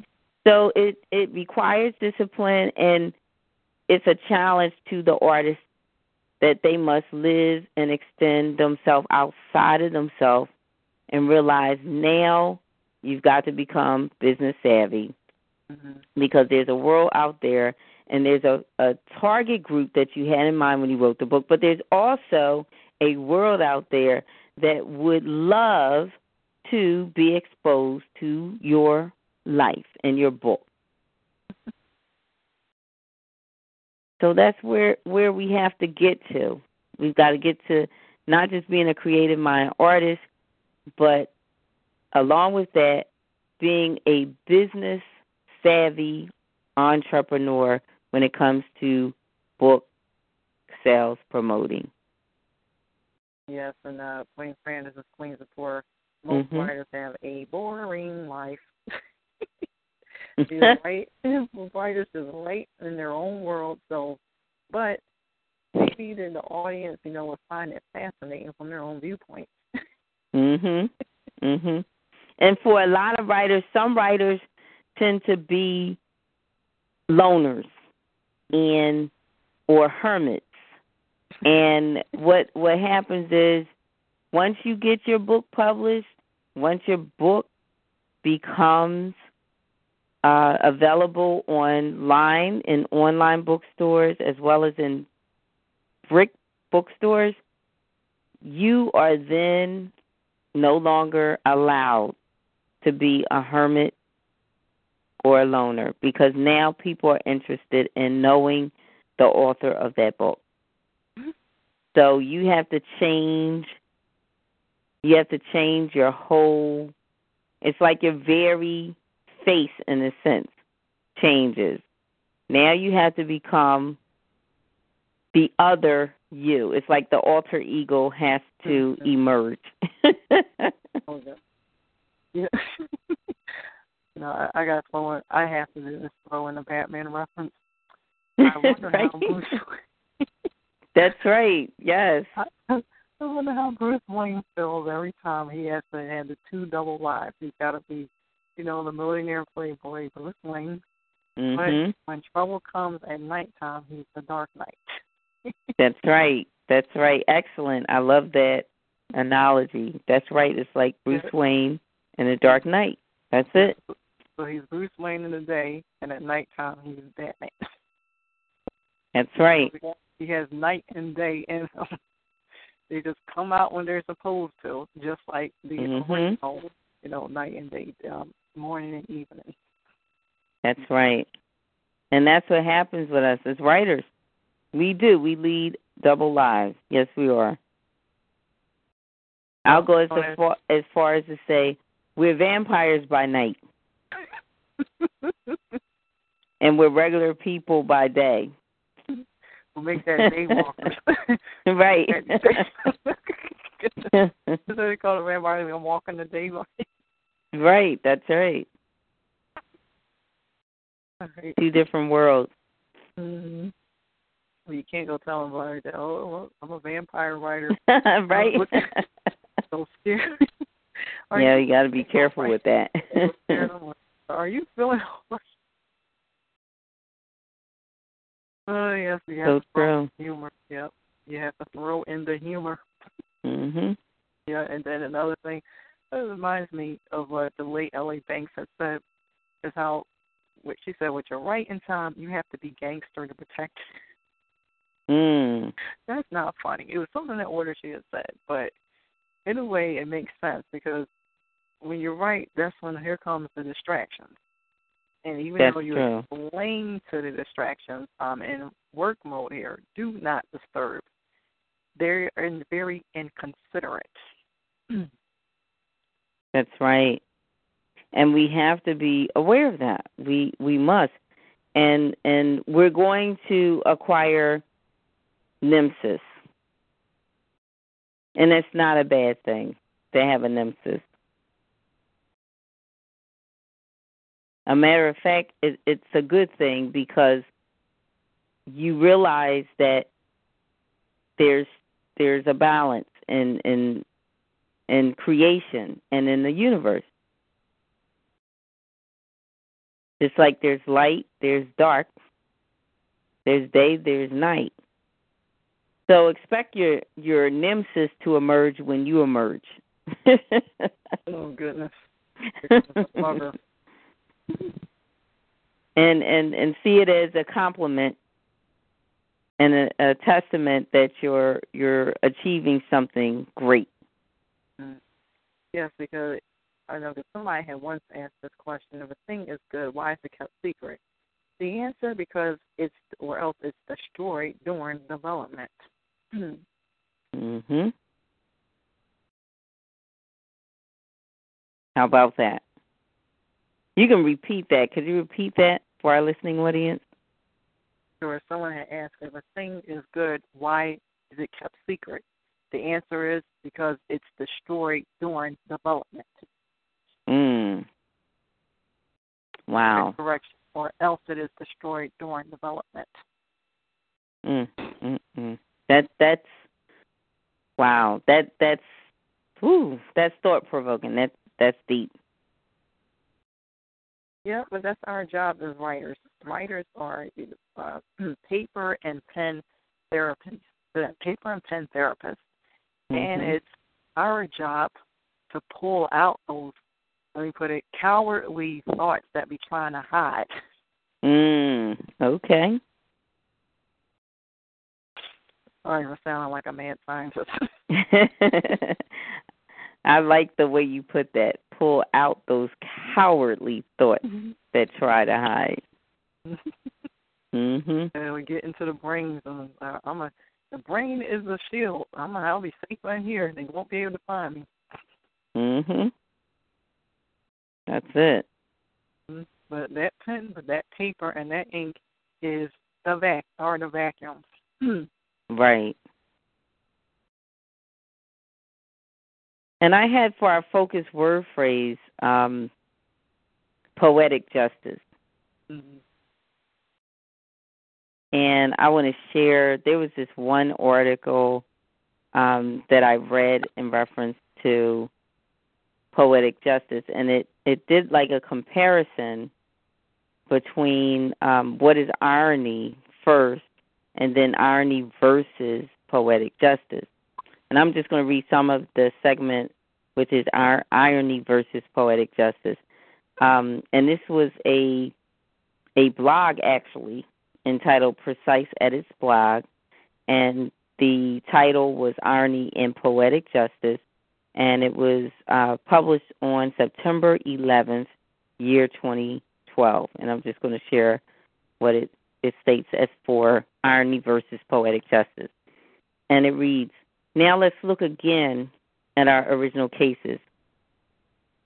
None of the three cases demonstrate a difference between ideas and reality. They don't show a difference between expectations and events, or, in parentheses, situational reality. They don't reveal a difference in what a person believes and what is true, in parentheses, dramatic irony. And they don't show a difference between what a message says and what it means, in parentheses, verbal irony. What are they then? They are poetic justice. Poetic justice is a reward for virtue and a reward for vice. When good things happen to good people, that's poetic justice. When bad things happen to people doing bad things, that too is poetic justice. And I'm going to cut it short right there. I appreciate that blog article.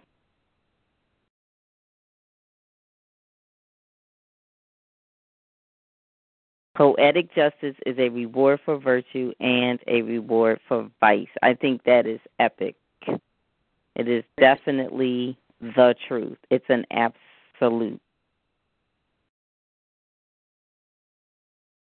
All right, could you repeat that, Queen Fran? Poetic justice is a reward for virtue. Poetic justice is a reward for virtue and a reward for vice. All right, thank you. When good things happen to good people, that's poetic justice. When bad things happen to people doing bad things, that too is poetic justice. I was writing as you talked. People. Justice. And then you might have to shorten it, and vice versa. Sure. Right, got it. Writers, paper, and ink therapists at school. I think of that saying, when you dig a hole or dig a ditch or dig a grave for someone, dig two. Yeah, when you dig a ditch for yourself, you might as well. When you dig a ditch for someone else, right? You might as well dig one for yourself. As in retrospect, in other words, that's that when someone does something bad things are going to happen to them. So in other words, that's what it's saying. Be prepared for something of that same nature happening to you. You digging a ditch for them, dig too. Yeah, side by side. All right, well, I'm going to continue on with the next article. Yes, thank you. Right. You're welcome. It's also from writersdigest.com, and it's titled Advice from New York NYC, which stands for New York Times, best-selling author Jamie, spelled Jamie Ford. Debut novelist should only entertain one book contract.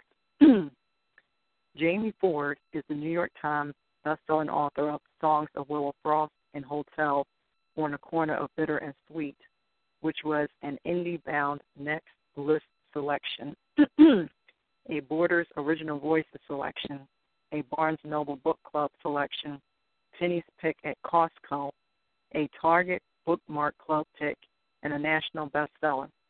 I met Jamie and his lovely wife at the 2015 annual Popewood Queen Book Club convention in Nacogdoches, Texas, where costumes, tiaras, and pink feathered boas are de rigueur.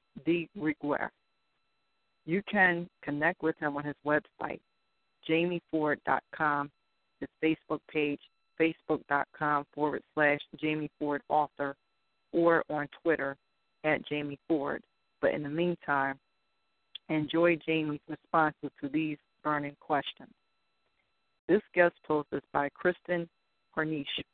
Harnish is the award-winning author of The Venter's Daughter, the first novel in a series about the changing world of vineyard life at the turn of the 20th century. Her next novel, The California Wife, will be released in 2016. Harnish has been a speaker at the Writers Digest Conference and currently lives in Connecticut with her husband and 3 children. Connect with Kristen, but Kristen, at KristenHarnish.com, on Twitter at Kristen Harnish, and on Facebook.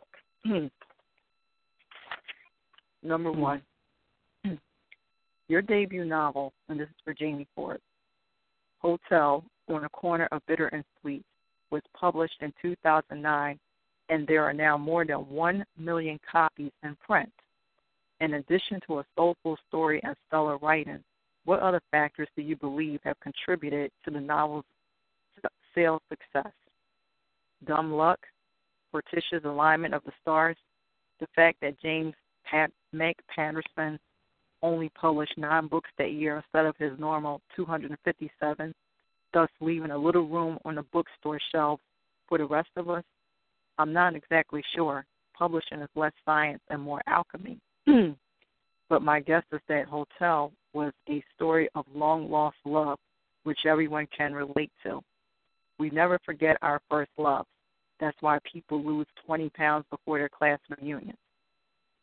Number 2, your great-grandfather was a miner and labor boss in Nevada in the late 1800s, and your father was a hard-working restaurateur. Sure. How does their legacy influence your writing and your work ethic? Answer. It means that whenever I hear blue-collar man by sticks, I think, yeah, that's Sykes, excuse me. I think, yeah, that's me to the bone. Also, it's fun to remember that my Chinese-American family has been in the U.S. longer than Donald Trump's family. Marika. Number 3. You published Songs of Willow Frost in 2013, 4 years after Hotel. How do you think publishing has changed during that time, and what advice would you give a debut novelist today? Answer. When Hotel was published, 5% of my sales were ebooks. With Willow Frost, that number jumped up and leveled off around 40%. That's a seismic shift, and why debut novelists should only entertain 1 book contract. Seriously, the world changes too quickly, and you don't want to be locked into a business model that's outmoded. Pay attention to the fine print. It might be written in emojis. 4, you once said that reading your favorite authors while you're writing is like trying to lose weight while reading Vogue. What do you read /watch/listen to stay inspired when you're writing? Answer. I usually read something that's pure escapist enjoyment, like the Game of Thrones book. I'm just a fanboy at heart. It's less about inspiration and more about, look, dragons. And number 5, your writing is featured in the first Asian American superhero graphic novel, Secret Identities, and you're a big fan of classic superhero comics. If you could possess any superpower, what would you choose and why? Answer. Well, my wife gave me a Green Lantern ring for our engagement, so that would seem like an obvious choice, but I'm going with Daredevil. He has this radar sense because he's blind, and if I were blind, I wouldn't be able to read bad reviews. The end. Okay. Interesting. What kind of caught me off guard was when he mentioned about his wife giving him a Green Lantern ring for his engagement. Was that it? Yeah. Wow. Interesting. Yeah, and, that's a symbol for sure. Light up. And then Green Lantern, you think the green means to go with the stoplight. I mean, yeah, with the street lights. So that's true. The traffic lights. Mm-hmm. There's an interpretation behind that.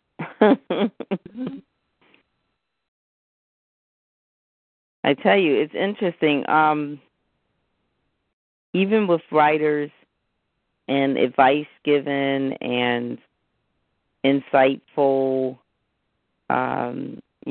information provided, we still have unique individual experiences on this journey called getting published. Mm-hmm. And it varies from person to person. I mean, we could all go one in the same as for the traditional route, or one in the same as for the self-publishing route. However, because we have a unique perspective as individuals, our journeys are going to have some elements in them that are not alike. So it's really interesting, even when the articles are read, each article has a different take. Each author or writer of the blog or article has a different take on that experience, which they experienced. And it's only because we are unique as individuals. But I like to collect. I like to, in terms of reading articles by experts or authorities, I tend to collect or to be a collector. Like I would do, gathering seashells on the beach. The same type of go-get-it, hungry mind approach. That's the way I approach the situation, because I know every article is, we all know something, and we know it well. We all know something well that the next person doesn't know the way we know it. And a lot of times it's because it's based on how we intimate or become intimate with the thing. Maybe you spend 12 hours of reading during the week on that particular subject matter, and I only spend 2, then my knowledge base is not going to be as your knowledge base is. Right. Now, my experience base, maybe I'm out there in the field applying the knowledge and in practice a little more hours than you are, because you're reading more so and gathering the evidence from other people's experience. So my hands-on will be a little more tactful or skillful. I'll have a little more mastery than you. But everyone knows something well that the next person doesn't know just the same. And that's why it's so important that artists collab and come together like we do on this show. It's an open forum where we can ask each other questions, and then we can acquire the answers that we would not have been privileged to find or to obtain if we just took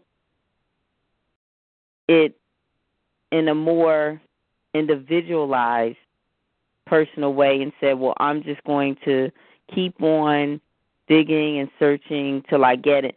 But when you collab with others, just like in school, it's called cooperative learning, when they pair you off and you have a learning partner or a study buddy, then you're going to, the information increases, the knowledge increases even more than it would if you were just all alone by yourself in pursuit of that information.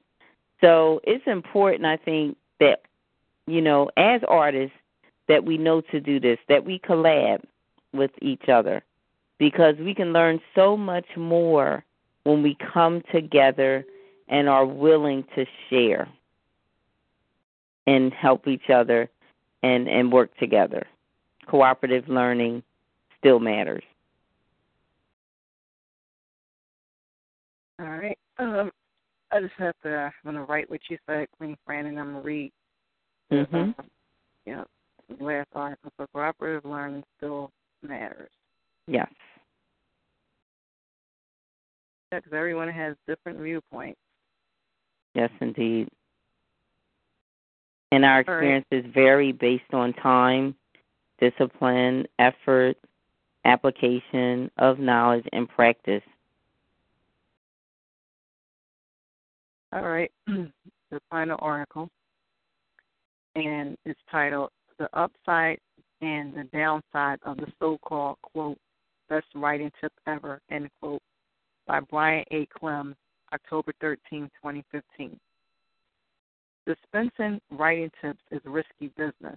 I do it for a living, and I've developed a sort of virtual crash helmet to handle incoming flack. While some things about writing are universally true, in the same way that gravity is there even if you don't believe in gravity, others are more negotiable, especially when it comes to tips about the process of writing. This guest post is by Larry Brooks. Brooks is the author of the new release from Writer's Digest book, Story Fix, Transform Your Novel from Broken to Brilliant. He is the author of 2 previous WD Writer's Digest titles, Story Engineering and Story Physics, as well as 6 critically praised novels. Visit his website at www.storyfix.com, named by Writer's Digest to our 101 best websites for writers for the last 6 years. The thing about process is that at the end of the day, from a purely qualitative perspective, it doesn't really matter. Readers don't care how the writer found and executed the story, whether they did it efficiently as if straight out of a how-to manual or if they wrote it over a dozen years standing on their head in a dark closet with a legal pad and a Pink Floyd CD at full volume. The things that make a story great don't care what you call them or how you finally discover and execute them. They are simply there, like gravity, waiting to either give you wings or cause you to crash and burn. The debate then, if indeed there really is one, is about how to get there effectively and efficiently, which in the harsh light truth becomes a matter of personal choice, because what works for one writer may not work for another. In other words, what works for Stephen King and Diana Gabaldon and George R.R. Martin and Jonathan Franzen or the loud guy on the online forum may not work for you.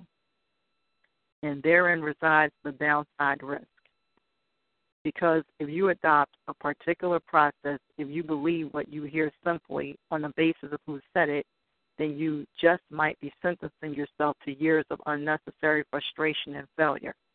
Or it may indeed work for you too, just like it works for the esteemed author who just possibly said or implied that theirs is the only process that works.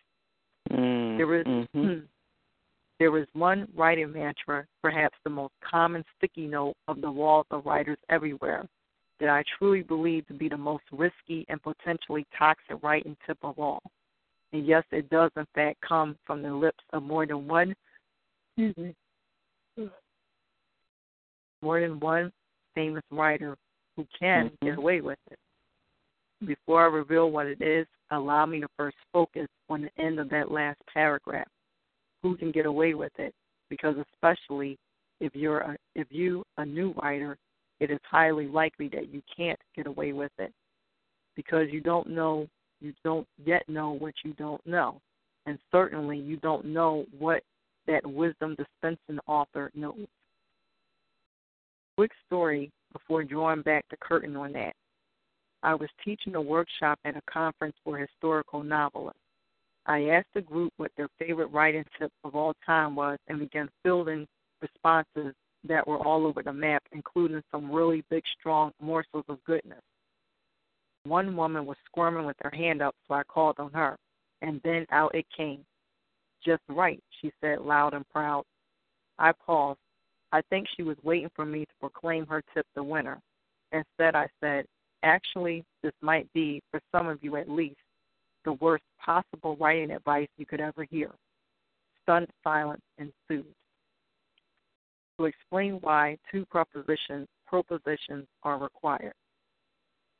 First, you must accept that a novel is a complex thing and that the skill sets and tool chest of the enlightened writers stem from a long and varied list. If one disagrees, if you think writing a good novel is as organically simple as beginning, middle, end, and that it takes no more knowledge than what you have picked up as a reader of novels, then sure, go for it.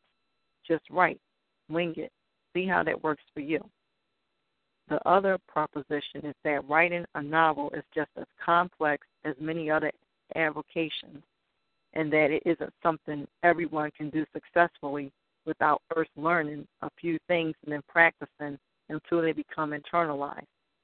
Mm-hmm. For example, imagine if you suggested to a young doctor prior to finishing medical school that she just cut, or tell a new lawyer to just talk, or recommend to your daughter as she preps for your learning permit that she just drive.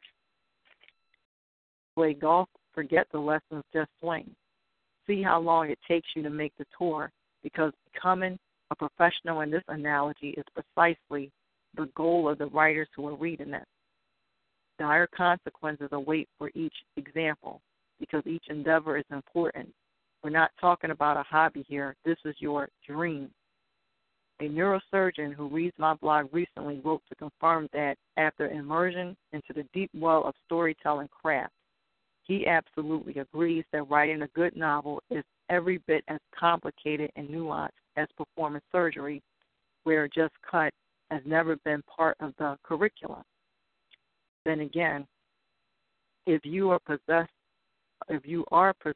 of the full spectrum of writing wisdom, the stuff that those famous authors already understand when suggesting you just wing it, then the just right idea might fit right in with your process.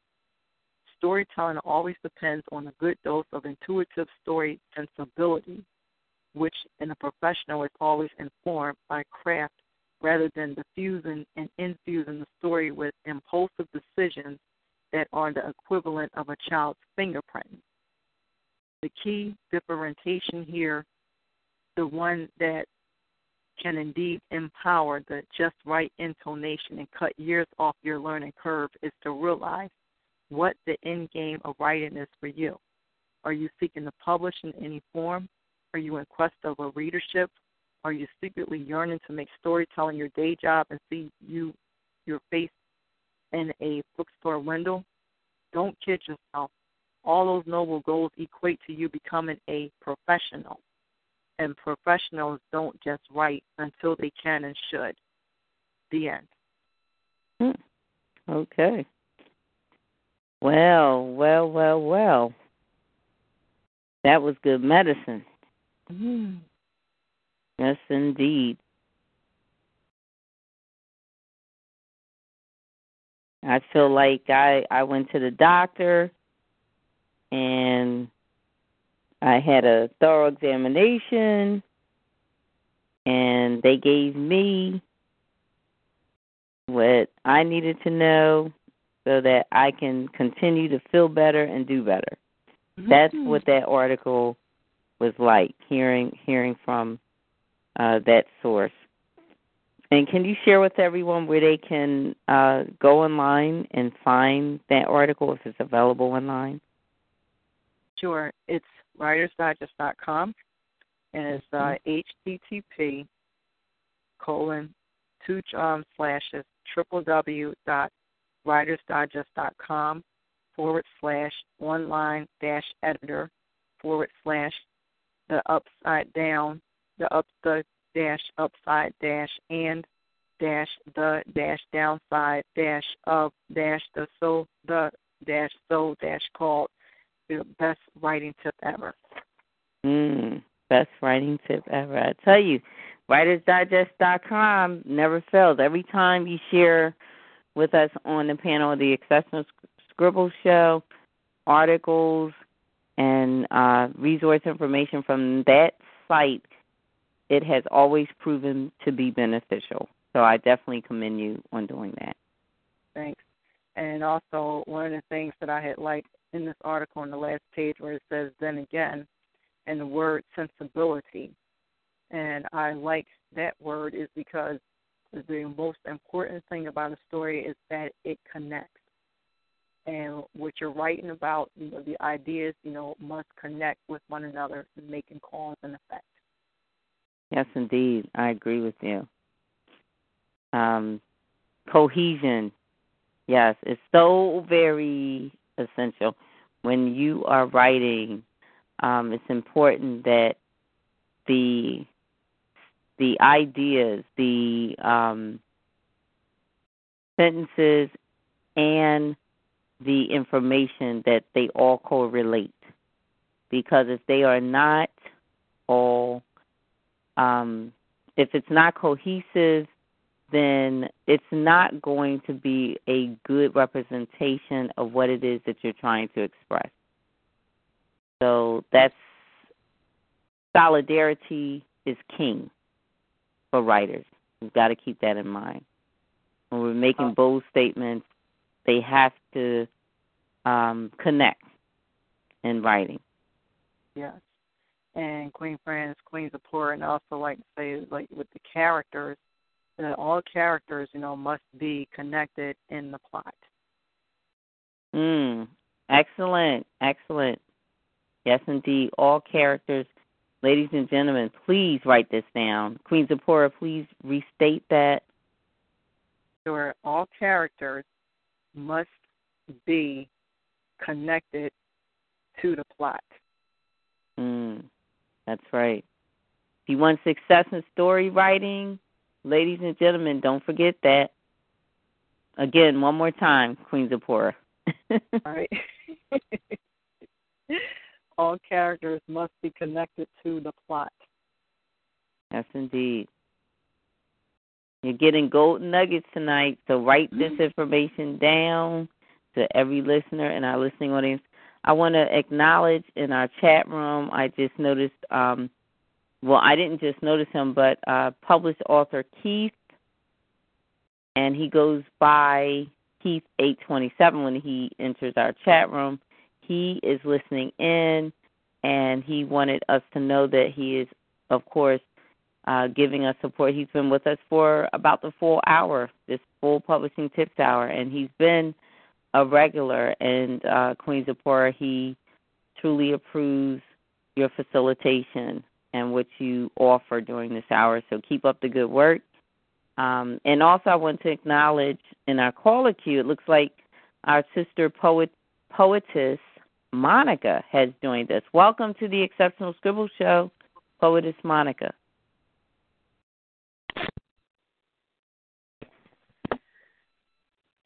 Welcome, Poetess Monica. Welcome. Thank you. Yes, we are always honored when you can join us. We know that you are working most nights. And would you happen to have a poem? And if not a poem, this is still our Publishing Tips Hour. If you have a question that you'd like to direct towards Queen Zipporah Thelman, who is the co-host of the Exceptional Scribble Show and the lead facilitator during the Publishing Tips Hour, feel free to ask at this time. The mic is now in your hand. Well, thank you. No, I don't have any questions at this time. I just was able to call in, and I just wanted to check to see what y'all have. I actually have to catch the rest of the show, the previous part of the show that I missed on the archives, but I'm sure that I'll find those nuggets very valuable.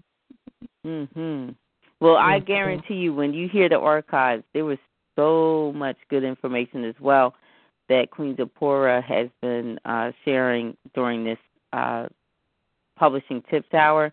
You will definitely want to review that segment along with the exclusive interview with published author Reginald Murray. He discussed his book entitled A Successful Formula.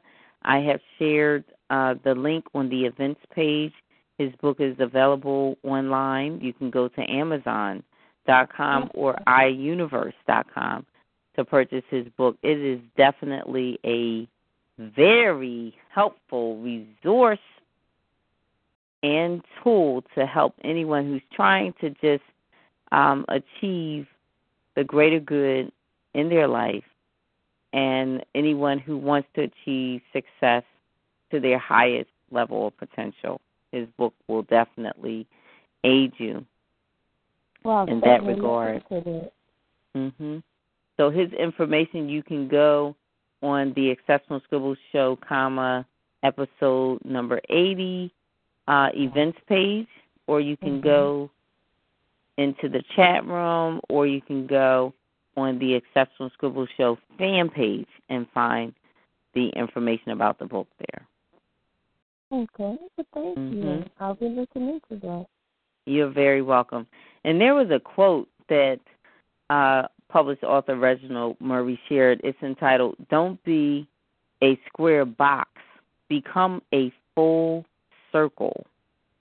In other words, become a well-rounded individual. I found that quote to be so very revolutionary. Right. All right, well, Queen Fran and Monica, I'm going to sign off now. It's 11:01. Okay, well, thank you again, Queen Zipporah Thelman.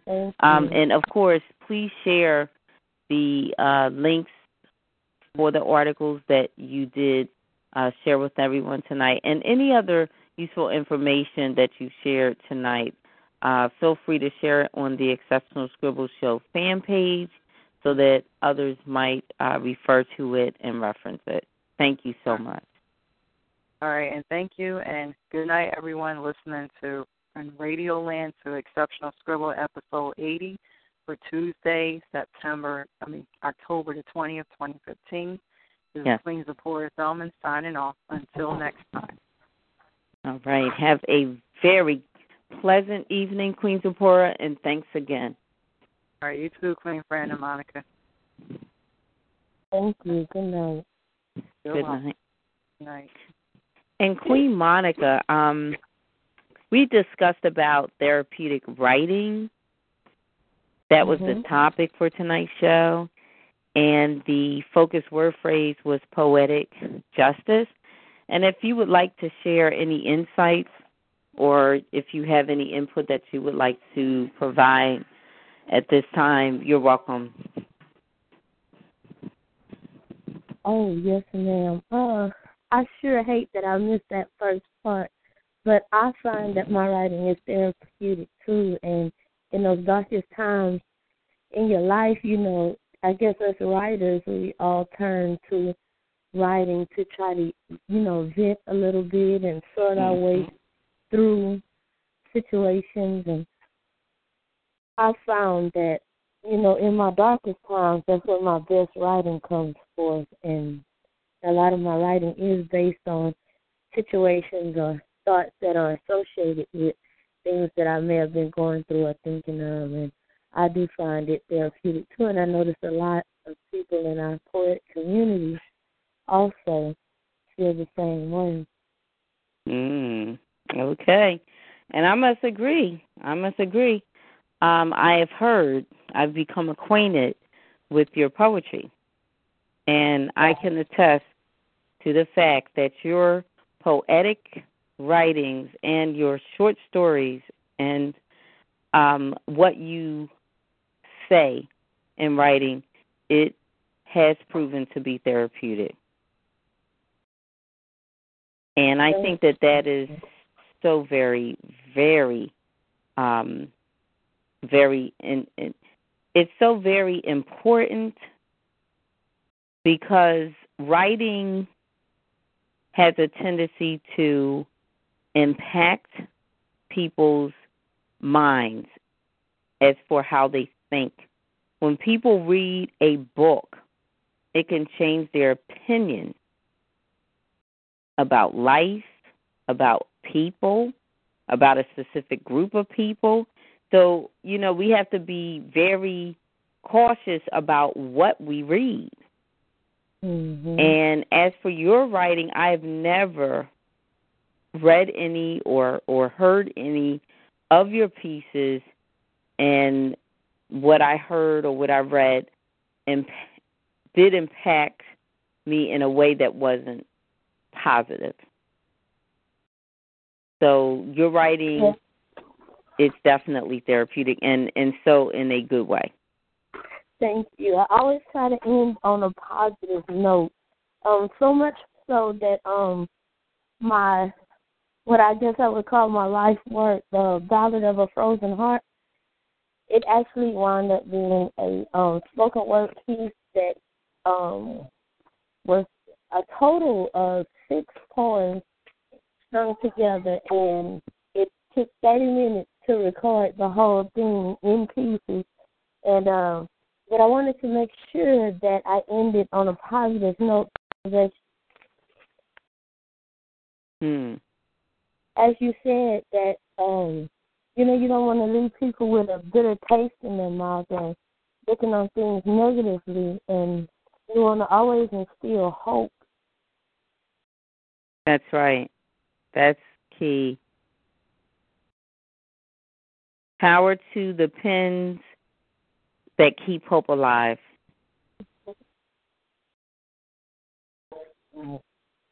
I think it's so important that we do that, that we keep hope alive, because as we can see, there's so much injustice in the world today, and it's up to us.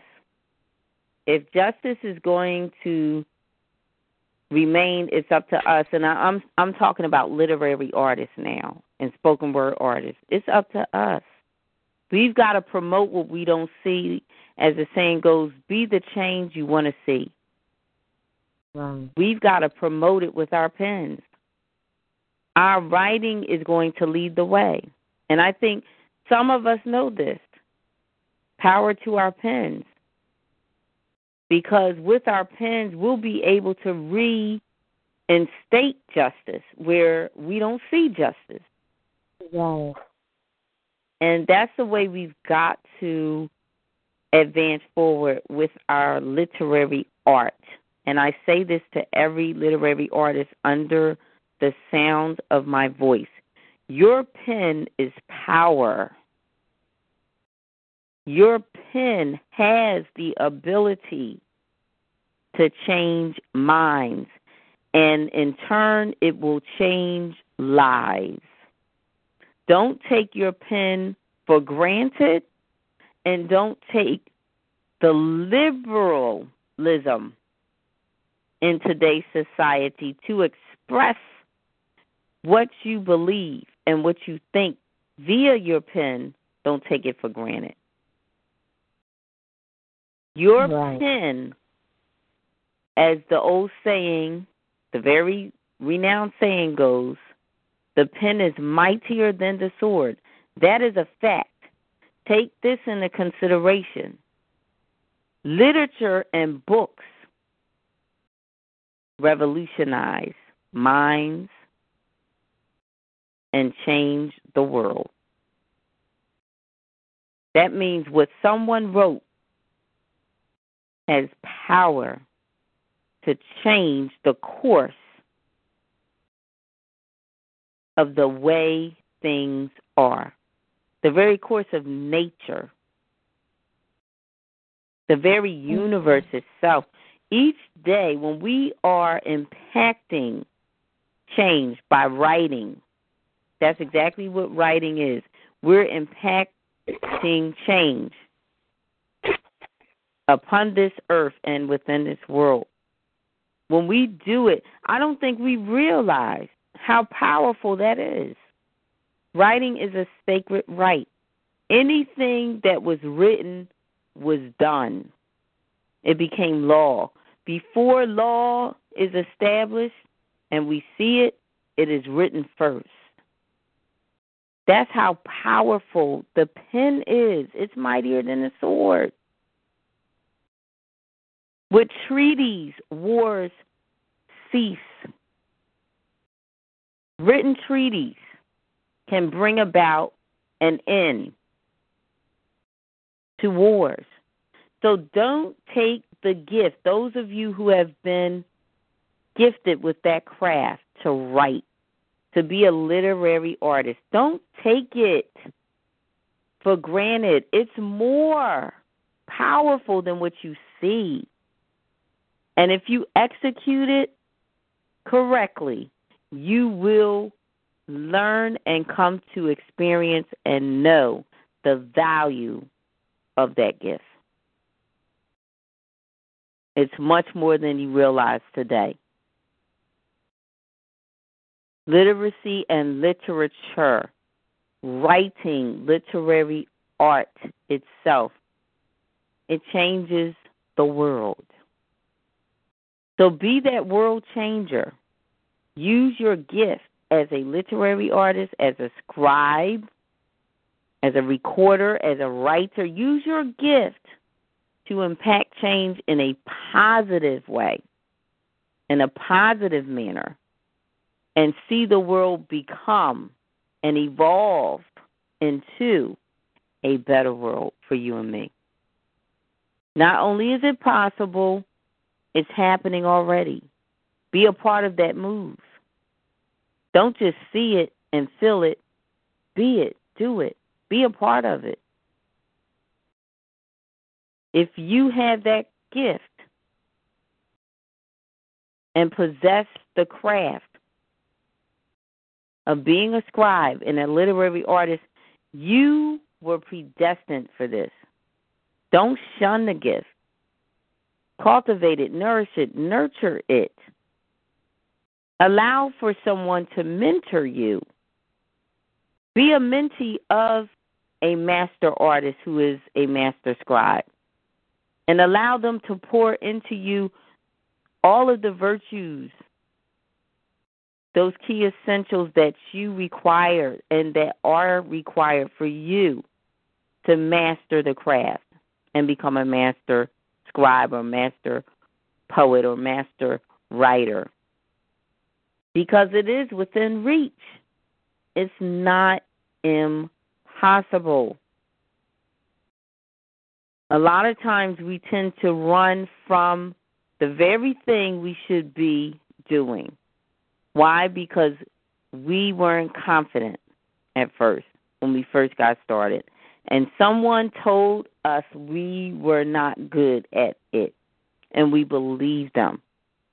Well, I'm here to say tonight, stop believing the lies. Not only are you good at it, you were born for it. You were born to write. So scribe your success. Write it out. Make it plain. Speak it. And then do it. It's in you. It was birthed in you for a purpose. Fulfill your mission. Scribes, literary artists, poets, novelists, journalists, urban fiction writers, sci-fi writers, you name it. Whatever the genre of writing is that you write. Poets, it's time to do it. And let your pen advocate justice in society. Let your pen speak. Let your ink speak. Let it be heard. Write and write some more. Don't stop writing. Think about it. The Constitution, someone wrote that. It was written. And now that's considered it's like the Holy Grail in the United States. All laws, everything is subject to that Constitution. As long as the Constitution is, the Constitution reigns. Somebody wrote it. It was written. So the same with much of what we refer to as law, dogma, scripture. It was written. So believe that, yes, the pen is powerful. It's mightier than the sword. But it's up to you and me to execute it in a positive light such that justice avails. And we can. We have the potential and spirit and energy to do so. And with that being said, there was, at the beginning of the show, I was playing Nikki Giovanni, who is a well-known writer, poet, African-American, literary artist, and so much more. There was a piece by her spoken word piece entitled Think, and I'm going to play that as we prepare to dismiss for tonight's show. And I do want to say in closing, come back, join us 8 p.m. Eastern Standard Time on the panel of the Exceptional Scribble Show. It will be episode 81 on next week, October the 27th, and the feature artist will be Kevin Granite, musical artist and rapper. The topic will be defining rap, and the focus word will be rapper. Join us. Because I had to deal with my life. I could go back to school, join Delta Sigma Theta, marry a Mahari man, and go quietly insane.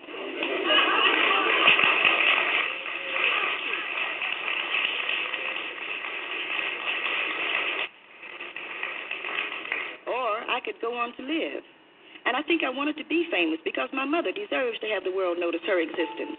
And my family has worked too hard to be ignored. I don't think I would have cared much if it hadn't been for them, but they deserve more. Other people put a lot of time and energy into me, and they deserve something too. And love means nothing unless we're willing to be responsible for those who love us, as well as those whom we love. People don't just love you out of the blue, you let them.